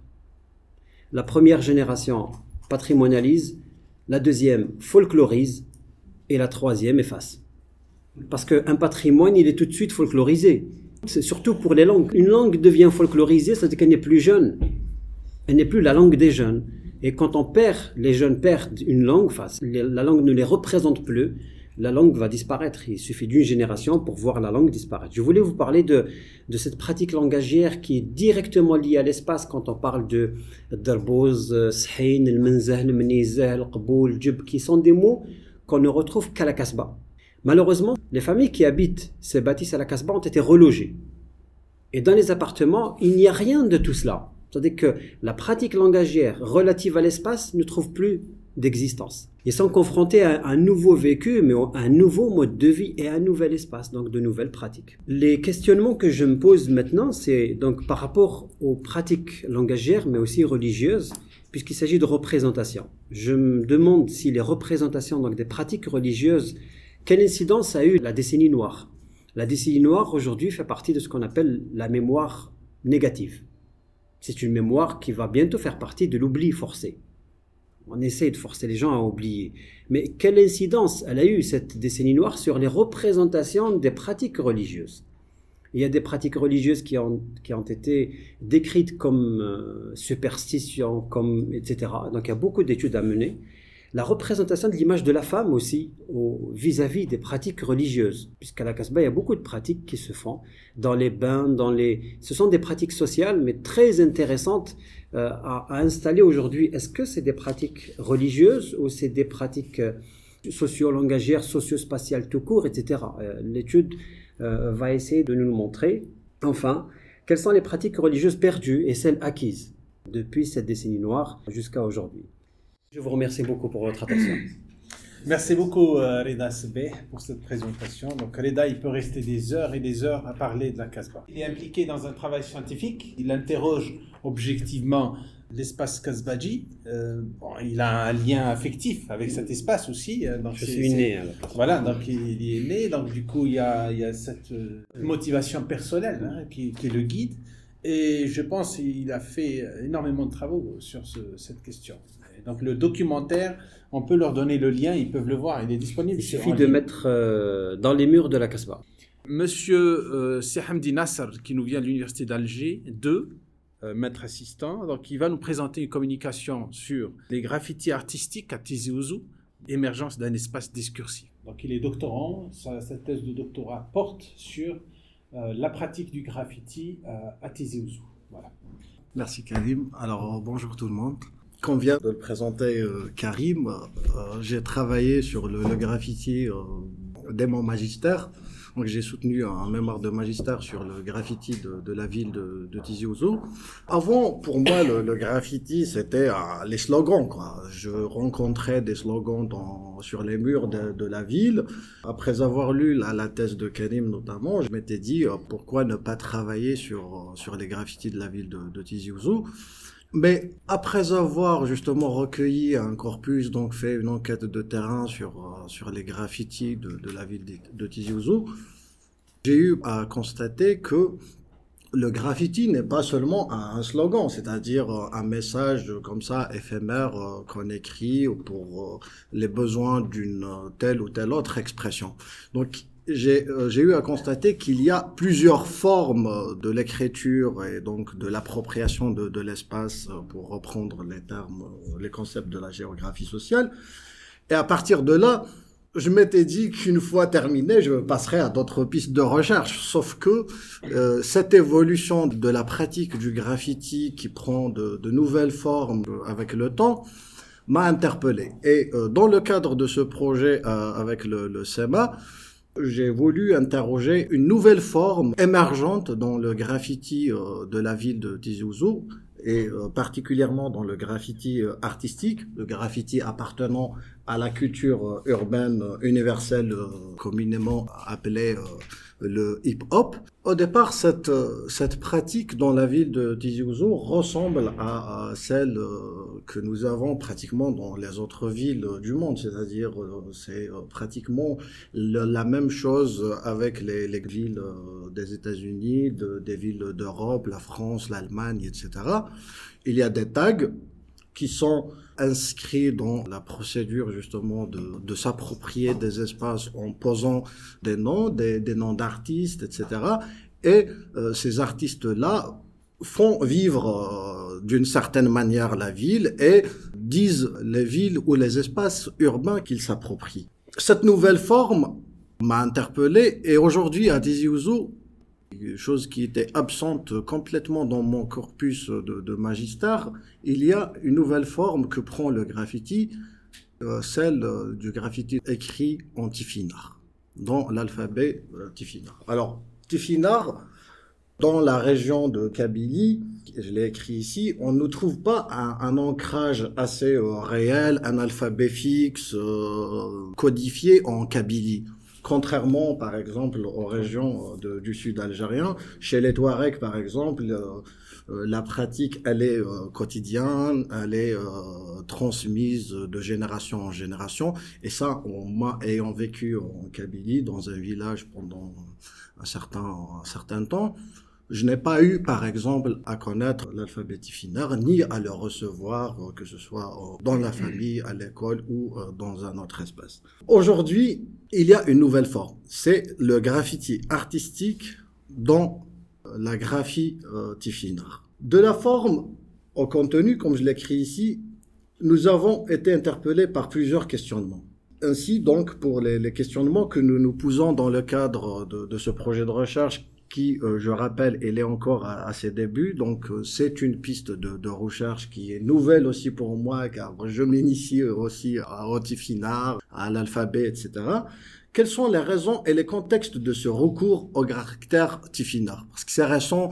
Dans mon terrain de recherche, en tout cas, les graffitis dans l'alphabet tifinagh, on peut les dater de 2015-2016 jusqu'à nos jours, et ils continuent à prendre de l'espace. Leur usage dans le graffiti artistique répond-il à des normes ou conventions? Donc là, nous allons interroger l'aspect alphabétique, l'aspect normaliste de cet alphabet. Est-ce que les graffeurs font recours à un alphabet qui est déjà élaboré? Est-ce qu'ils ont une référence donc pour l'alphabet, ou il s'agit d'une pratique plutôt symbolique? Et puis la dernière question, c'est quelles sont les fonctions attribuées aux usages au niveau local et international?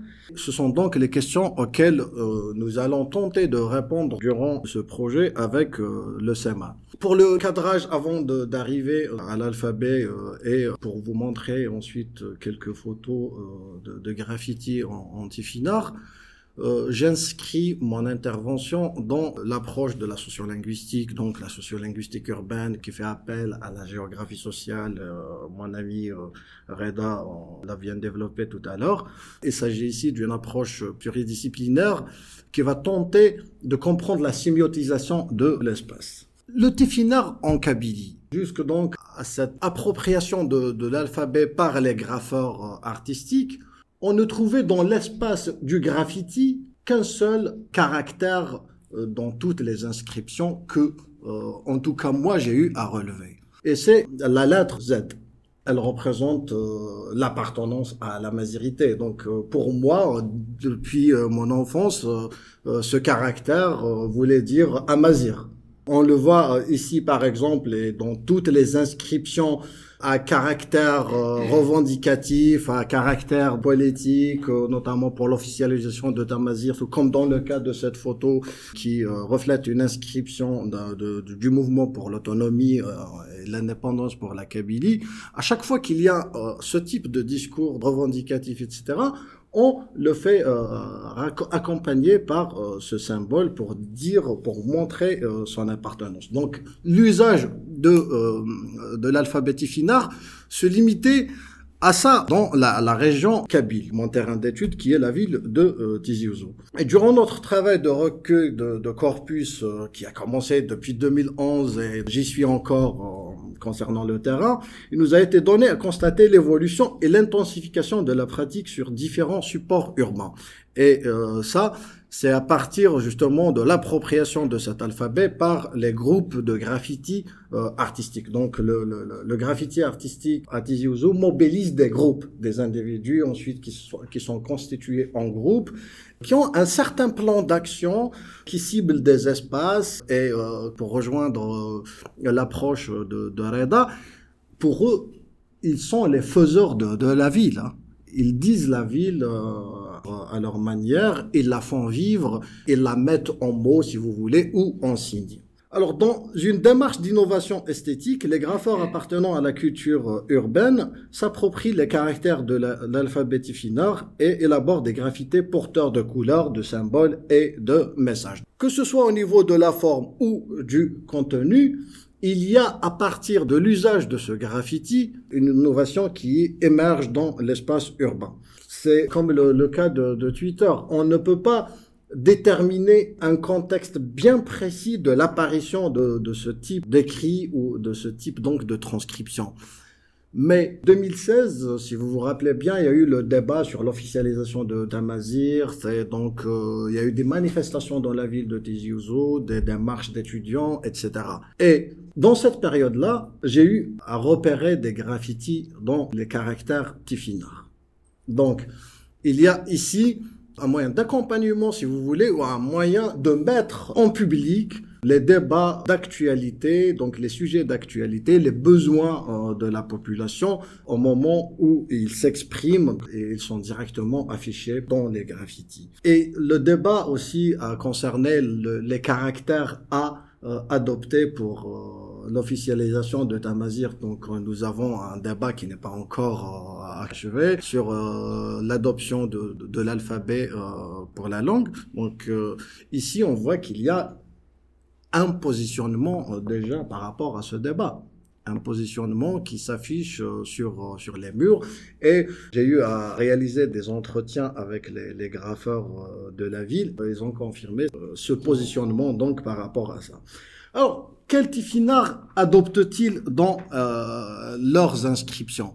Il n'y a aucune référence, c'est-à-dire à la norme. Alors, on ne sait même pas est-ce qu'il y a une norme bien particulière, bien élaborée pour cet alphabet. Donc, les graffeurs ne sont même pas initiés à l'alphabet Tifinagh. Ils ne maîtrisent pas l'alphabet Tifinagh. Ils se documentent sur Internet. Je prends ici une photo, un document de l'alphabet Tifinagh avec les caractères latins.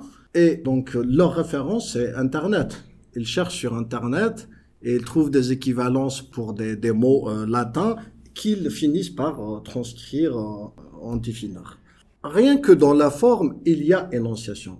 Comme je viens de dire, le fait d'adopter le caractère tifinagh est déjà en soi porteur de sens. C'est-à-dire, on n'est pas dans la forme pour la forme et puis pour comprendre les fonctions, il faudrait passer au contenu à proprement parler. Rien que la forme est une énonciation en elle-même, donc est une prise de position, et c'est un discours donc qui a des implications sémantiques. Alors, la première fonction attribuée notamment par les grapheurs à leur pratique, c'est l'innovation.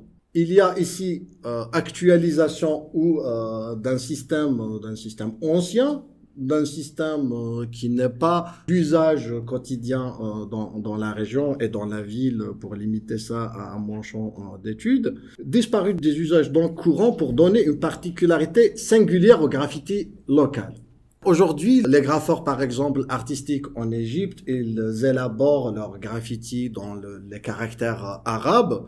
Et les graffiteurs tizi-ouziens, ils se disent pourquoi ne pas avoir une particularité à notre graffiti en le transcrivant dans les caractères tifinagh pour exposer une certaine appartenance déjà identitaire à une culture, à une origine, etc.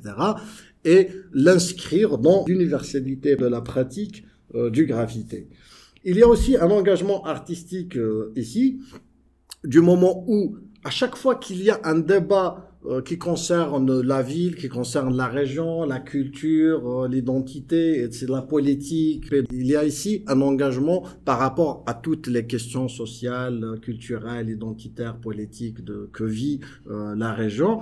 Et les artistes graffeurs se voient comme étant porteurs de revendications, porteurs d'un engagement. Et ce sont des points sur lesquels nous reviendrons tout au long de cette recherche. Il y a aussi un engagement politique, donc un positionnement politique carrément par rapport à l'officialisation de la langue amazigh notamment, et la participation au débat du choix de la transcription. Et là, nous avons quelques graffitis. Alors j'ai un corpus assez consistant, mais puisqu'il est parfois très difficile avec toutes les formes que ça prend de pouvoir lire le graffiti, donc j'y travaille encore. Mais ici nous avons quelques exemples que j'ai réussi à lire. Alors ici c'est Innaran, ça veut dire graffiti, c'est un néologisme. Donc là elle est dans la forme finalisée, Innaran. Et là, il y a amazigh dans les caractères tifinagh. Le choix des couleurs ici, il n'est pas si innocent que ça. Donc nous avons le vert et le bleu, le jaune aussi qui représente le drapeau amazigh, l'emblème de la culture et de l'appartenance à la mazighité. Donc à chaque fois qu'il y a une inscription qui a pour finalité la revendication ou la mise en évidence d'une identité, que ce soit dans la couleur ou dans le contenu du graffiti, il y a des éléments qui sont ancrés dans les différents éléments, que ce soit un emblème, les couleurs, etc. C'est la même chose, amazigh aussi avec un bijou traditionnel de la région. Et là, nous avons Iskillen. C'est le premier graffiti en tifinagh. Iskillen, ça veut dire lettre. C'est tout simplement pour dire nous choisissons pour la transcription de la langue amazigh Iskillen, ça veut dire les caractères tifinagh. Donc il y a ici le positionnement dont je parlais tout à l'heure, et je vous remercie de votre attention. Je veux juste préciser que le travail est en cours de réalisation, de documentation, etc. Puisqu'il s'agit ici d'une pratique émergente, j'espère qu'on reviendra avec plus de résultats dans les prochaines rencontres, et je vous remercie. Merci beaucoup, Nasser Sehandi. Oui, c'est passionnant. Moi, c'est mon terrain de recherche, ça. Donc, je ne peux que cautionner le travail que tu fais. Donc, c'est important d'interroger cette pratique, parce qu'on a tendance à la considérer comme du gribouillage sur les murs, des écrits qui n'ont pas de sens, alors qu'il n'y a que du sens dedans. Et ça, c'est des pratiques omniprésentes, donc on les trouve partout. pas seulement dans l'espace public, dans l'espace public que vous connaissez, on les trouve aussi dans les espaces clos, dans les sanitaires, dans des espaces interdits d'accès à tel ou tel genre, etc. Donc écrire, laisser des traces sur l'espace public ou marquer son espace public, c'est significatif. Donc, il est important de l'interroger, ce cheminement. Très bien, merci beaucoup Nassar encore une fois, et j'invite notre ami professeur Fatmi avec Saad Eddine, donc professeur à l'école normale supérieure d'Oran. On va quitter la sphère du graffiti pour aller dans la sphère de la bande dessinée. Une autre pratique aussi qui mérite d'être interrogée en profondeur. Voilà. Cher Karim, chers collègues, je suis très ravi d'être ici aujourd'hui. Je voudrais peut-être prendre quelques petites secondes pour remercier mon ami Karim Moraz de m'avoir invité ici. Lorsqu'il m'a soumis un petit peu l'idée de la journée ou l'esprit de la journée en me parlant de sociolinguistique, vous savez, comme premier sentiment, je me suis senti un petit peu comme un cheveu sur la soupe. Pourquoi ? Parce que je suis profondément littéraire, même si la sociolinguistique ou la didactique m'intéresse énormément dans le champ de la langue française à l'université. Je travaille sur la bande dessinée algérienne d'expression francophone depuis quelques années. En me soumettant un petit peu l'idée de la journée, le fait de parler ou d'aborder les pratiques langagières dans un corpus algérien. Donc, je me suis dit que j'ai déjà assez parlé, j'ai déjà assez analysé la bande dessinée algérienne, entre parenthèses parlantes où il y a beaucoup de textes. Pourquoi ne pas s'attarder aujourd'hui sur une piste de recherche aussi, celle de la bande dessinée algérienne muette. Ça veut dire qu'il y a exclusivement que la présence du dessin dans cette production littéraire algérienne des 40 dernières années. Avant de parler de la BD algérienne d'expression française, il est incontournable d'évoquer la BD franco-belge. Pourquoi ? Parce que les dessinateurs algériens depuis les années 70, depuis à peu près la fin des années 60 jusqu'à aujourd'hui, la principale influence, elle vient de l'espace franco-belge. Pourquoi ? Parce que ce ne sont pas des dessinateurs qui se sont inspirés des comics américains ou des mangas japonais, mais c'est surtout une inspiration qui vient exclusivement d'Europe. Donc, avant de parler de la BD muette, je suis parti de ces deux citations, l'une en 1985 et l'autre en 2008. En 1985, qu'est-ce que Masson a dit grosso modo ? Il a dit que c'est le retour du texte dans la BD franco-belge, alors que dans les années 2000, Groenstein dit que il y a un retour vers une bande dessinée sans texte. Et pour vous dire que même dans cette bande dessinée, il y a une sorte de mouvement, ce sont des mouvements qui sont périodiques. Bien évidemment, les styles ne sont pas figés et à un certain moment, il y a des codes visuels et des codes textuels qui sont instaurés. Donc, je me suis posé la question suivante, ça veut dire quelle est la place de la BD algérienne, parce que c'est ce qui m'intéresse le plus, quelle est la place de cette bande dessinée algérienne dans cette discipline ou dans ce domaine-là. Pour vous donner peut-être un petit aperçu sur la BD algérienne courante, j'ai choisi plus ou moins un dessin qui est un petit peu extrême. Pourquoi ? Parce que, je ne sais pas si vous l'avez remarqué, ici ce n'est pas une bande dessinée muette, mais c'est à l'image de la bande dessinée algérienne d'expression française qui existe, c'est celle d'une BD, vous l'avez remarqué, touffue, où la présence du texte, elle est impressionnante, où les phylactères sont partout. Vous savez que les BDistes algériens, ils expriment un sentiment de vouloir parler énormément, comme si le dessin ne suffisait pas pour illustrer une situation, pour illustrer une condition, mais il faudrait, comment dire, à la fois envahir, comme vous l'avez remarqué dans cet extrait de Nordin Hiya Mzizo, en 2003, vous l'avez remarqué que c'est très touffu et que la présence du texte ici, parfois il faudrait, comment dire, s'attarder sur les détails les plus petits pour pouvoir comprendre le déroulement de cette scène-là. Un autre extrait aussi, qui est caractéristique de cette BD algérienne, c'est que aussi, même si le texte parfois qui apparaît dans des cartouches, il apparaît également de ce qu'on appelle les phylactères. Communément, c'est ce qu'on appelle les bulles. La même chose ici, 1981, ce qui se passe à l'intérieur d'un bus, c'est que tous les passagers parlent et c'est des conversations qui sont diverses, etc. Donc ça, c'est à l'image, c'est ce qui ressort le plus de la BD algérienne d'expression française, c'est qu'il y a énormément de textes. Il y a eu une citation d'un théoricien, pour revenir à la citation tout à l'heure, qui disait que la bande dessinée muette commence un petit peu à débarquer dans la sphère européenne. Qu'en est-il de la BD algérienne? Donc la BD algérienne au départ et dès la fin des années 60 jusqu'à aujourd'hui, comme je l'ai dit il y a quelques instants, c'est une invasion du texte. Parfois il y a même un déséquilibre, même si on peut peut-être analyser l'espace qu'occupe le texte. Il y a énormément de textes et parfois très peu de dessins.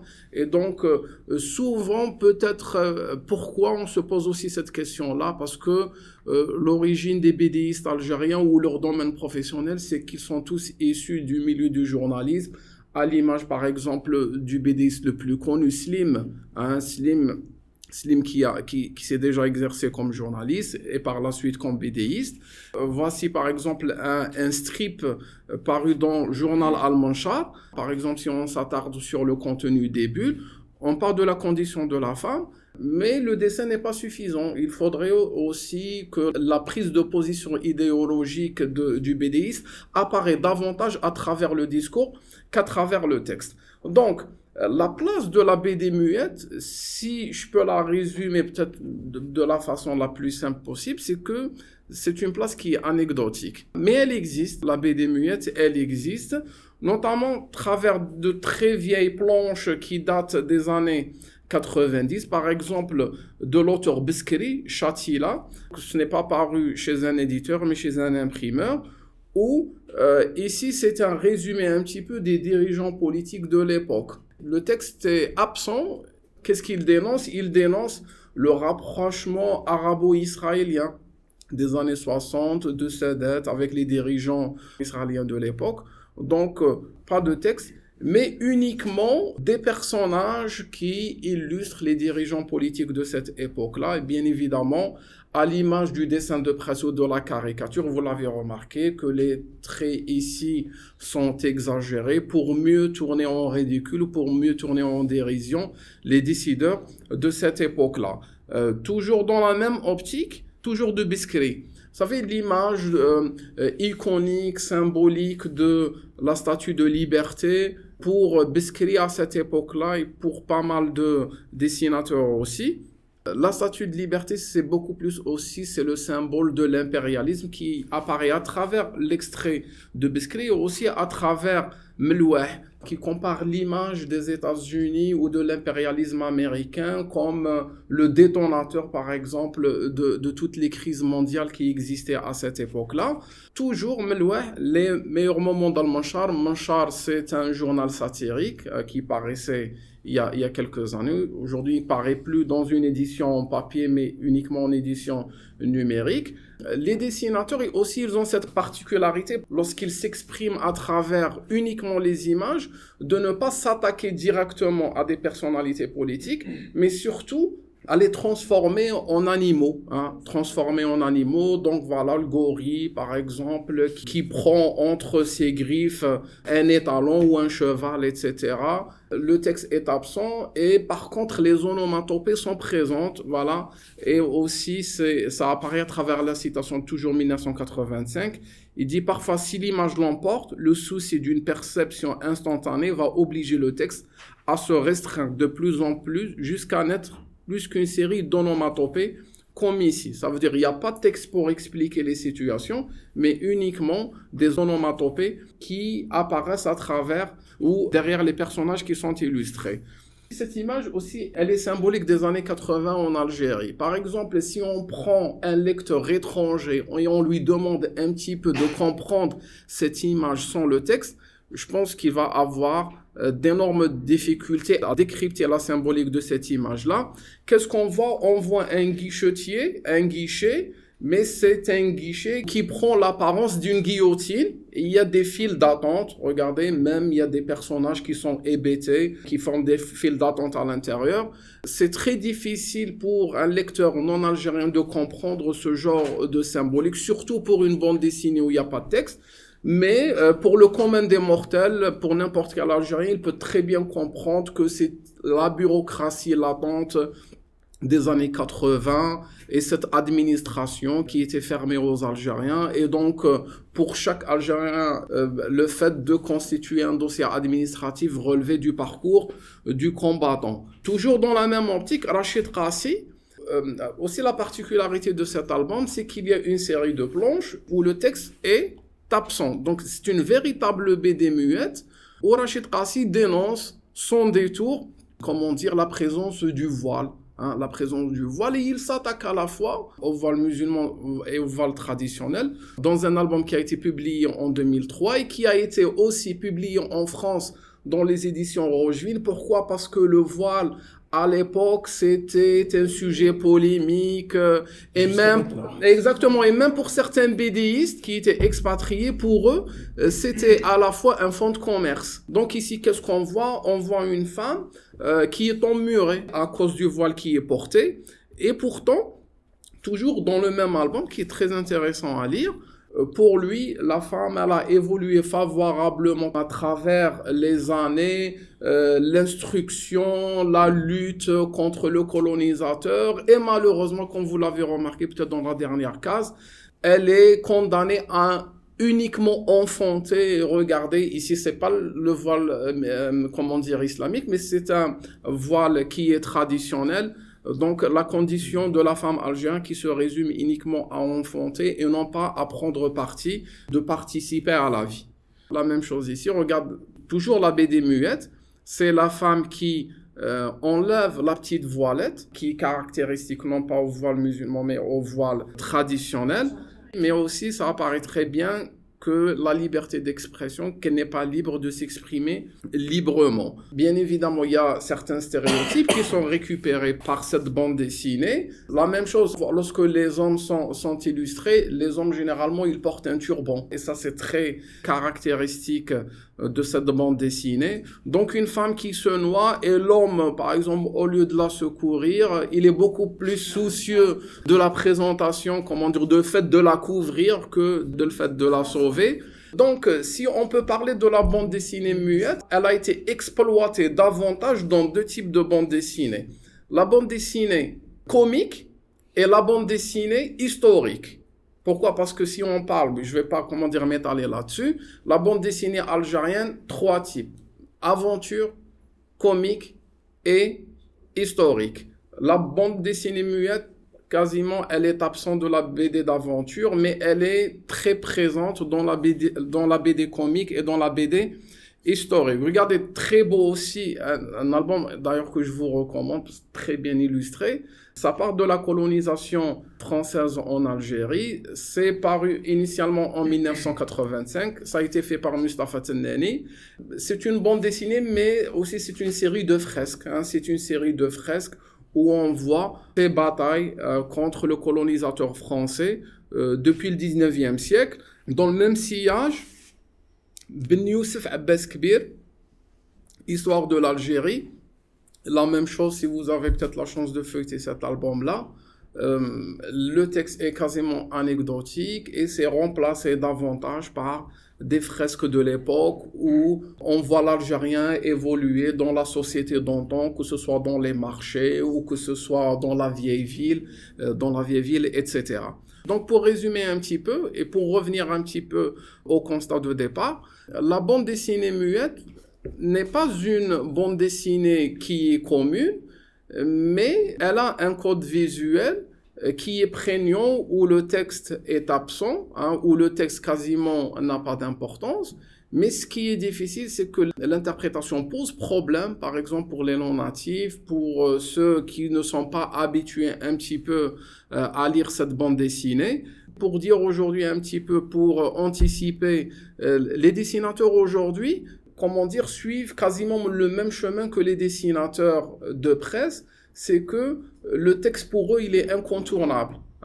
Donc l'image parfois ne suffit pas, c'est pas comme la photographie ne suffit pas, que ce soit un dessinateur de presse, que ce soit un BDiste, il y a toujours ce besoin de dessiner et à la fois de dire son mot, généralement avec un texte qui est très prégnant dans cette production. Et je vous remercie. Merci beaucoup, Saladin. C'est un exemple édifiant de l'importance d'interroger les pratiques langagières. Et là, c'est pas la langue, on parle d'une BD muette, et la langue, elle vient se greffer finalement. Voilà, on ajoute, on parle d'agencement, de messages iconiques et messages linguistiques, mais là, on peut carrément se passer de la langue. Donc, on peut faire que avec l'image. Ça, c'est vraiment intéressant. Merci encore une fois. Merci beaucoup. Très bien, donc après ce voyage à travers toutes les thématiques qui ont été présentées ce matin, on va revenir à Oran.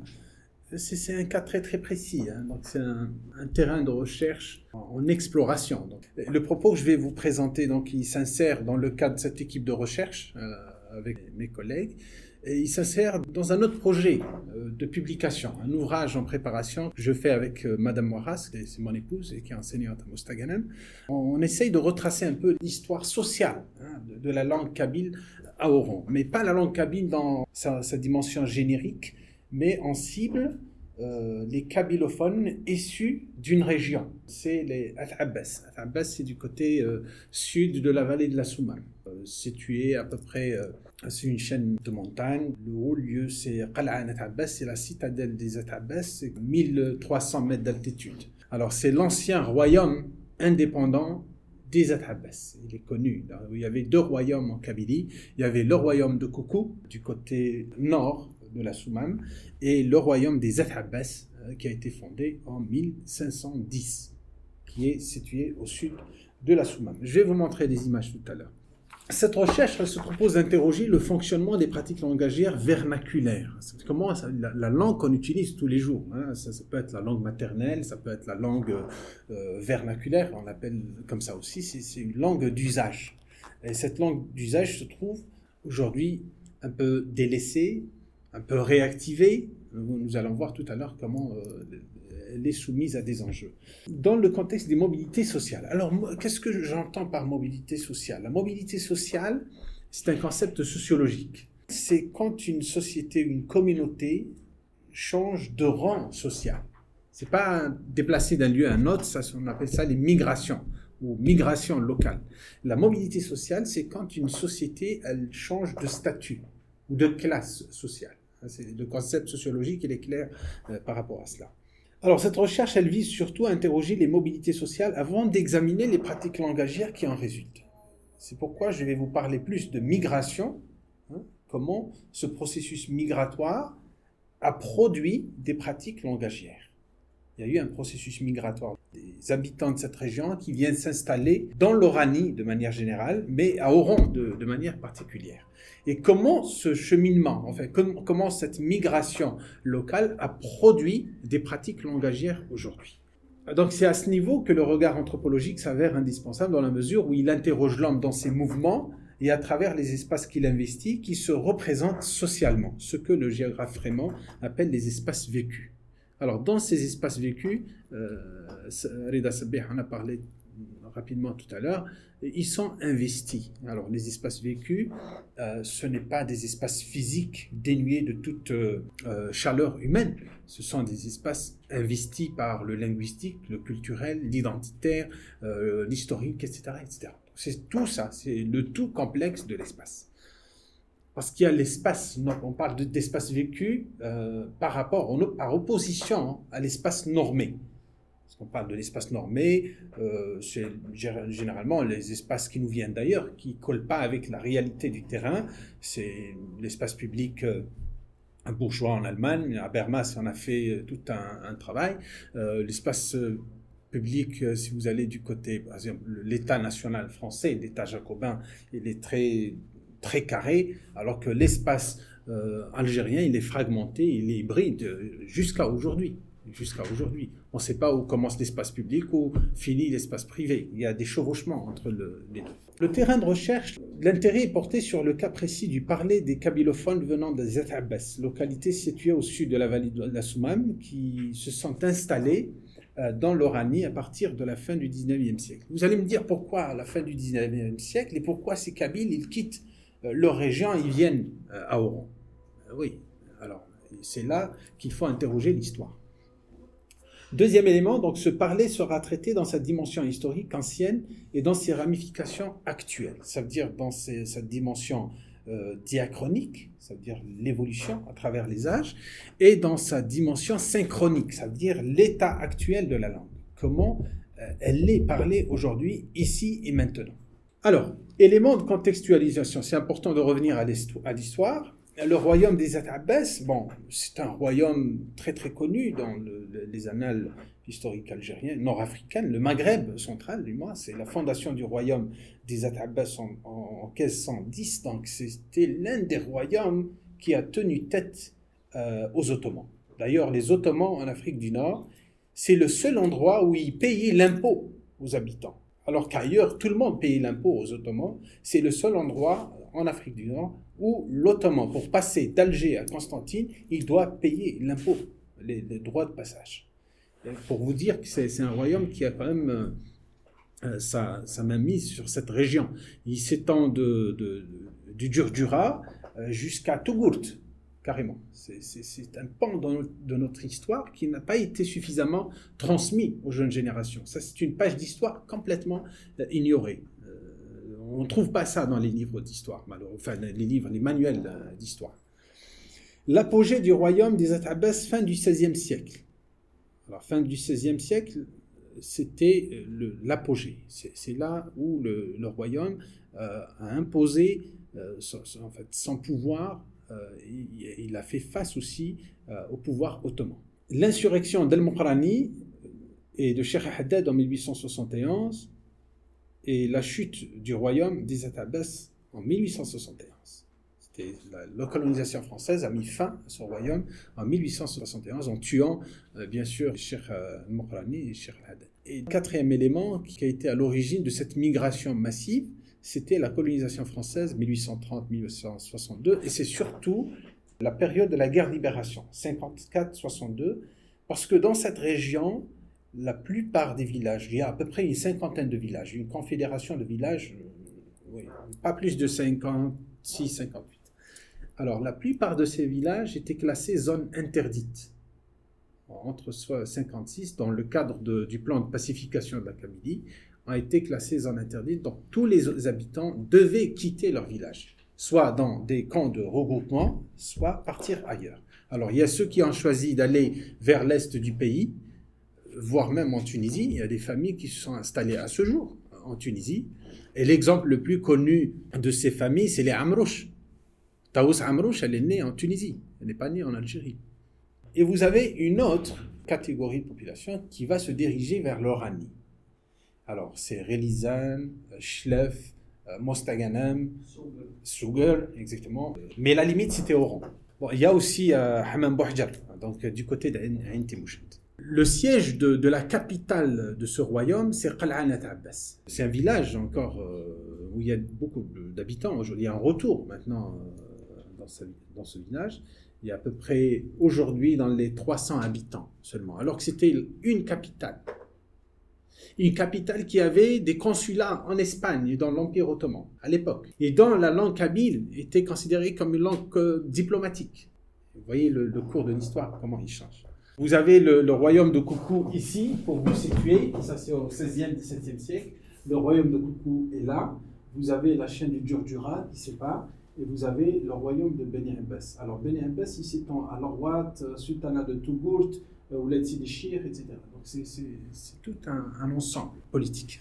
Les gens qui quittent cette région, ça c'est quelques éléments d'histoire, ils vont venir s'installer à Oran. Le cas qui m'intéresse, les Zat Abbasiens, ils viennent s'installer, c'est surtout cette rue, la rue de Philippe, la rue du Jardin, qui va absorber toute cette population qui va venir des Zat Abbas. Et d'ailleurs, jusqu'à aujourd'hui, Vous allez dans cette rue, vous allez trouver des fourgons qui font la navette entre la rue de Philippe et At Abbas.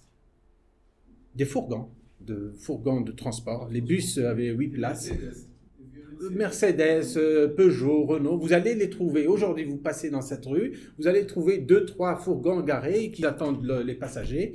Ils prennent les passagers d'ici, soit de porte à porte, donc ils les prennent de leur maison, ou bien d'ici jusqu'à At Abbas. Une navette de 700 km. Et ça se fait quotidiennement. Hein. D'ailleurs, Bob, il a fait un travail là-dessus. Il l'a présenté à Washington une fois. On était ensemble. Les objectifs. Donc, retracer l'histoire sociale du parler des At Abbas à Oran, à la fin du 19e siècle. Analyser les représentations sociolinguistiques des At Abbassiens. Il s'agira plus précisément des représentations sur le kabyle. Comment ils voient leur langue, le kabyle, et comment ils voient les autres langues de la terre d'accueil. Quand ils arrivent ici, il y a l'arabe orané qui était dominant et le français aussi. Comment ils se représentaient ces langues. Examiner les usages actuels de la langue du parler kabyle à At Abbas, des At Abbassiens à Oran, donc examiner les mécanismes de transmission. On va revenir à l'histoire de la transmission. À un moment donné, c'est une langue qui était touchée par ce phénomène de glissement linguistique, linguistic shift. C'est quand une communauté linguistique perd les éléments fonctionnels de sa langue. Et cette perte d'éléments fonctionnels conduit au remplacement de la langue par une autre langue. On appelle ça le glissement linguistique. En anglais, c'est le linguistic shift. On va passer d'une langue à une autre parce qu'on a perdu les éléments fonctionnels de la langue. C'est arrivé à cette communauté et maintenant c'est réactivé. On est en train de réactiver l'apprentissage de la langue.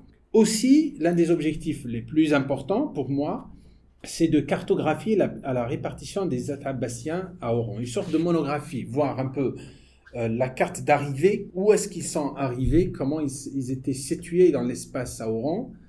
Ils étaient vraiment dans une structure communautaire. Hein. Vous savez, les ouvriers à l'époque, ici, la rue de Philippe et dans les alentours, les ouvriers n'avaient pas le droit d'encaisser leur salaire, de prendre leur salaire. C'est l'aîné de la fratrie ou l'aîné de la tribu qui va ramasser tous les salaires. Donc les ouvriers, ils avaient le droit d'un ticket pour aller regarder un film dans une salle de cinéma et aller boire un café avec des amis le week-end. Et le reste de l'argent, il est envoyé en Kabylie. Et ça, c'est un travail à faire aussi. Cadrage théorique. Pour faire ce travail, donc, je m'appuie essentiellement sur l'histoire, c'est important, l'anthropologie linguistique, la sociolinguistique, bien évidemment, la géographie sociale, l'ethnographie de la communication et les représentations, migration locale, mobilité, c'est des concepts qui vont être mobilisés dans la préparation de ce travail. Alors, les informateurs, c'est un travail en exploration. On a commencé déjà à faire ce travail. La population interrogée dans le cadre de cette recherche est constituée de 3 groupes d'informateurs. Alors, les grands-parents, d'abord, qui sont nés à At Abbas, ça veut dire dans l'un des villages des At Abbas, qui sont nés entre 1930 et 1940. Il y en a encore une douzaine, encore en vie, qui dépassent les 90 ans, entre autres quelques-uns de mes oncles. Mais ça, c'est une source importante, parce que ces personnes, ils vont nous dire comment ils sont venus, parce qu'ils sont venus monolingues. C'est ça le détail de cette recherche, comment on vient monolingue, et on arrive à Oran, au bout de quelques années, on devient bilingue, peut-être trilingue. Le cas des gens que j'ai interviewés, ils parlent kabyle, ils parlent arabe, ils parlent français, ils parlent très bien espagnol. Alors, et comment l'autre génération va redevenir monolingue, mais dans la langue arabe, pas dans la langue kabyle, et comment les enfants maintenant vont redevenir bilingues en arabe et en kabyle et en français et toutes les langues qu'ils apprennent à l'école. C'est vraiment un schéma extrêmement complexe qu'il faut retravailler, expliciter, etc. Les enfants de ces grands-parents, nés soit à At Abbas, soit à Oran, comme il y a eu, ils ont gardé le lien, il y a des enfants qui sont nés en Kabylie et qui ont grandi ici. Il y a des enfants qui sont nés à Oran, mais qui vont en Kabylie. Donc il y a ce va-et-vient, ça veut dire qu'il y a un lien avec la terre natale, on va dire la terre d'origine. Les petits-enfants nés à Oran, c'est là où se produit le glissement linguistique. C'est là où les enfants ils vont perdre l'usage de la langue à un moment donné.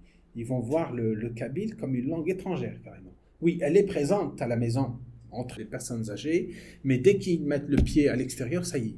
Ils sont oranais, ils ne sont pas kabyles, et puis à la stigmatisation, ils n'aiment pas trop s'afficher pour échapper à la stigmatisation, à la ségrégation sociale. Donc ils vont se noyer dans la société, tout simplement. Mais aujourd'hui, avec la nationalisation, officialisation de la langue, il y a un regain d'intérêt. On revient à la langue, et ça devient une source de fierté. Tendance en termes d'observation. Concernant la langue d'abord, il y a 3 tendances. Le parler kabyle d'Izzat Abbas est touché par le phénomène que l'on appelle le glissement linguistique jusqu'aux années 2000. Mais avec les événements kabyliens en 2001, c'est là où le déclic a été fait, donc on commence à s'intéresser à la langue sérieusement. Le deuxième élément, c'est le parler kabyle d'Izzat Abbas connaît un regain d'intérêt chez plusieurs familles ces dernières années, suite à ces mouvements. Et suite à l'officialisation de la langue aussi. Maintenant, on se dit, mais finalement, c'est une langue, et pourquoi ne pas l'apprendre, et pourquoi ne pas la transmettre? Et c'est une langue qui peut vivre avec la langue arabe, la langue française, etc. Donc il y a un travail de conscientisation qui se fait maintenant au sein des familles, grâce en partie aux réseaux sociaux, grâce au travail des associations culturelles, à leur tête Numidia ici à Oran, qui organise énormément de choses. Et donc les gens ils se sont rendus compte que finalement, il faut être attaché à cette langue. C'est une langue, elle ne peut pas être un danger pour les autres. Il faut la transmettre, il faut la valoriser, la revaloriser. Et c'est le travail qui se fait actuellement chez cette communauté à Oran. Et maintenant, la langue, elle occupe une fonction d'identification. C'est par l'usage d'une langue que l'on est identifié socialement, ethniquement et géographiquement. Ça a ce rôle d'identification. Maintenant, les gens, ils parlent normalement dans la rue, ils parlent en kabyle. À un moment donné, c'était interdit carrément, mal vu de parler en kabyle. Mais aujourd'hui, c'est normal. Vous allez dans les cafés, dans les lieux de sociabilité, le kabyle, il a sa place dans la ville d'Oran aujourd'hui. Concernant les catégories de locuteurs, donc la première catégorie concerne ceux qui maîtrisent parfaitement le kabyle. Donc il y a une catégorie qui maîtrise le kabyle, très attachée à la langue kabyle, mais qui est une catégorie ouverte sur les autres langues. Il n'y a aucun souci. Deuxième catégorie concerne ceux qui comprennent mais ne peuvent pas s'exprimer en kabyle. C'est-à-dire il y a une compréhension, une maîtrise passive, mais pas active. Il peut comprendre toutes les discussions qui se déroulent dans une famille, un mariage, un décès, mais il va répondre en arabe ou en français. Mais il comprend tout. Ça, c'était l'une des choses qui m'avait frappé. Des vieux de la famille, ils parlent kabyle. Alors les jeunes, ils sont là, ils écoutent, ils comprennent tout, mais ils répondent en arabe, ils répondent en français. C'est impressionnant. Mais ils ont la compréhension, mais pas l'expression dans cette langue. Troisième catégorie, il y a une catégorie kabyle qui n'a aucun accès à la langue kabyle, ni du point de vue de la compréhension, ni du point de vue de l'expression. Ils sont kabyles, mais ils sont kabyles aphones. Ce n'est pas des kabylophones, c'est des kabyles, mais c'est des kabyles aphones. Ils ne parlent pas. Voilà. Et ça, c'est comme il y a un bon nombre, pour des raisons que j'ai citées tout à l'heure, de locuteurs kabyles qui ne parlent pas kabyle. Parce qu'on pense que tous les kabyles parlent kabyle. Non. Il y a des kabyles qui ne parlent pas un mot de kabyle. Bon, il peut dire arom, fki, des petits mots comme ça, que tout le monde, que tous les Algériens connaissent, mais engager une conversation, non, c'est pas possible. La quatrième catégorie concerne la jeune génération qui veut s'approprier le kabyle. Et maintenant, c'est les jeunes qui sont branchés réseaux sociaux. Il n'y a pas de frontières, il n'y a pas de distance avec la langue mère ou la langue. Il y a des chansons, il y a le mouvement artistique derrière. Il y a beaucoup de revendications. Et là, il y a un regain d'intérêt. Les gens, ils veulent apprendre le kabyle. Même si dans la famille, il n'est pas transmis. Donc, je termine avec ça. Ce qui ressort des entretiens exploratoires, il y a quand même une minorisation de la langue première qui se fera sentir concrètement suite à la politique linguistique prônée par l'Algérie, la politique d'arabisation. Ça, c'était le coup fatal. C'était vraiment une politique chaotique qui a complètement cassé la mosaïque linguistique algérienne. Et puis, doublé de cette stigmatisation sociale. Alors, si on ne parle pas l'arabe, on ne parle pas le français, alors on ne parle rien. Toutes les autres langues n'ont pas de légitimité sociale. Elles sont stigmatisées, ségrégées. Ou taxées de parler de vieux ou de vieilles. Le conformisme linguistique par prestige latent ou par prestige apparent. Alors, il y avait cette étape aussi où les gens se conformaient à la norme sociale. Un conformisme, on dit prestige latent ou prestige apparent. Il y a des gens qui vont s'afficher parlant une autre langue que la leur, et ça, c'est ce qu'on appelle le prestige latent. Ils vont faire beaucoup d'efforts pour parler l'arabe mieux que les Oranais, parler le français mieux que les Français, ou je ne sais quoi. Et le prestige latent, ça se fait en douceur. Je parle ma langue, mais je parle une autre langue. L'équilibre est fait. Aussi, l'urbanisation, dans le contexte algérien, peut-être maghrébin, a favorisé le développement de la ségrégation linguistique et qui a engendré une sorte d'assimilation linguistique. Alors, les communautés linguistiques qui viennent s'incruster dans un paysage urbain, ils font des concessions, donc ils oublient leur langue.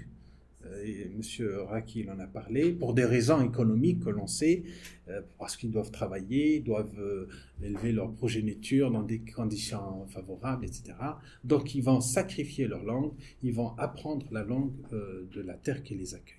Les contextes plurilingues sont des terrains de recherche très complexes, de par leurs composantes, leur trajectoire et leur stratégie discursive. Pour les appréhender, il est important d'assigner une fonction malléable aux notions et aux théories. Parce qu'aujourd'hui, il y a une tendance dans les recherches locales de prendre des théories, d'essayer de les appliquer de manière aveugle sur le terrain. Ça fausse complètement le résultat et ça peut biaiser complètement la recherche. Et donc, c'est important d'avoir un rapport malléable à ces théories, surtout pour l'étude des faits de langage, et une approche réflexive qui prendrait en compte tous les éléments qui façonnent ces terrains de recherche faits de mobilité et de dynamiques multiples. Je vous remercie.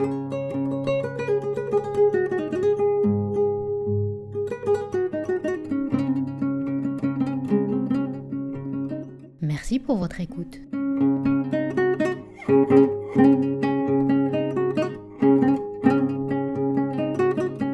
Pour consulter les diaporamas associés à ce podcast, veuillez visiter notre site web www.themaghribpodcast.com. Vous y trouverez également d'autres épisodes qui sont disponibles sur iTunes et Podbean.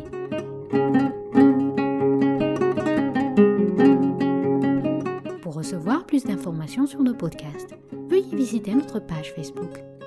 Maghreb Impasse Present Podcasts. Abonnez-vous à la newsletter du centre www.sema-northafrica.org ou visitez le site web de l'Institut américain d'études maghrébines. À bientôt pour un nouvel épisode.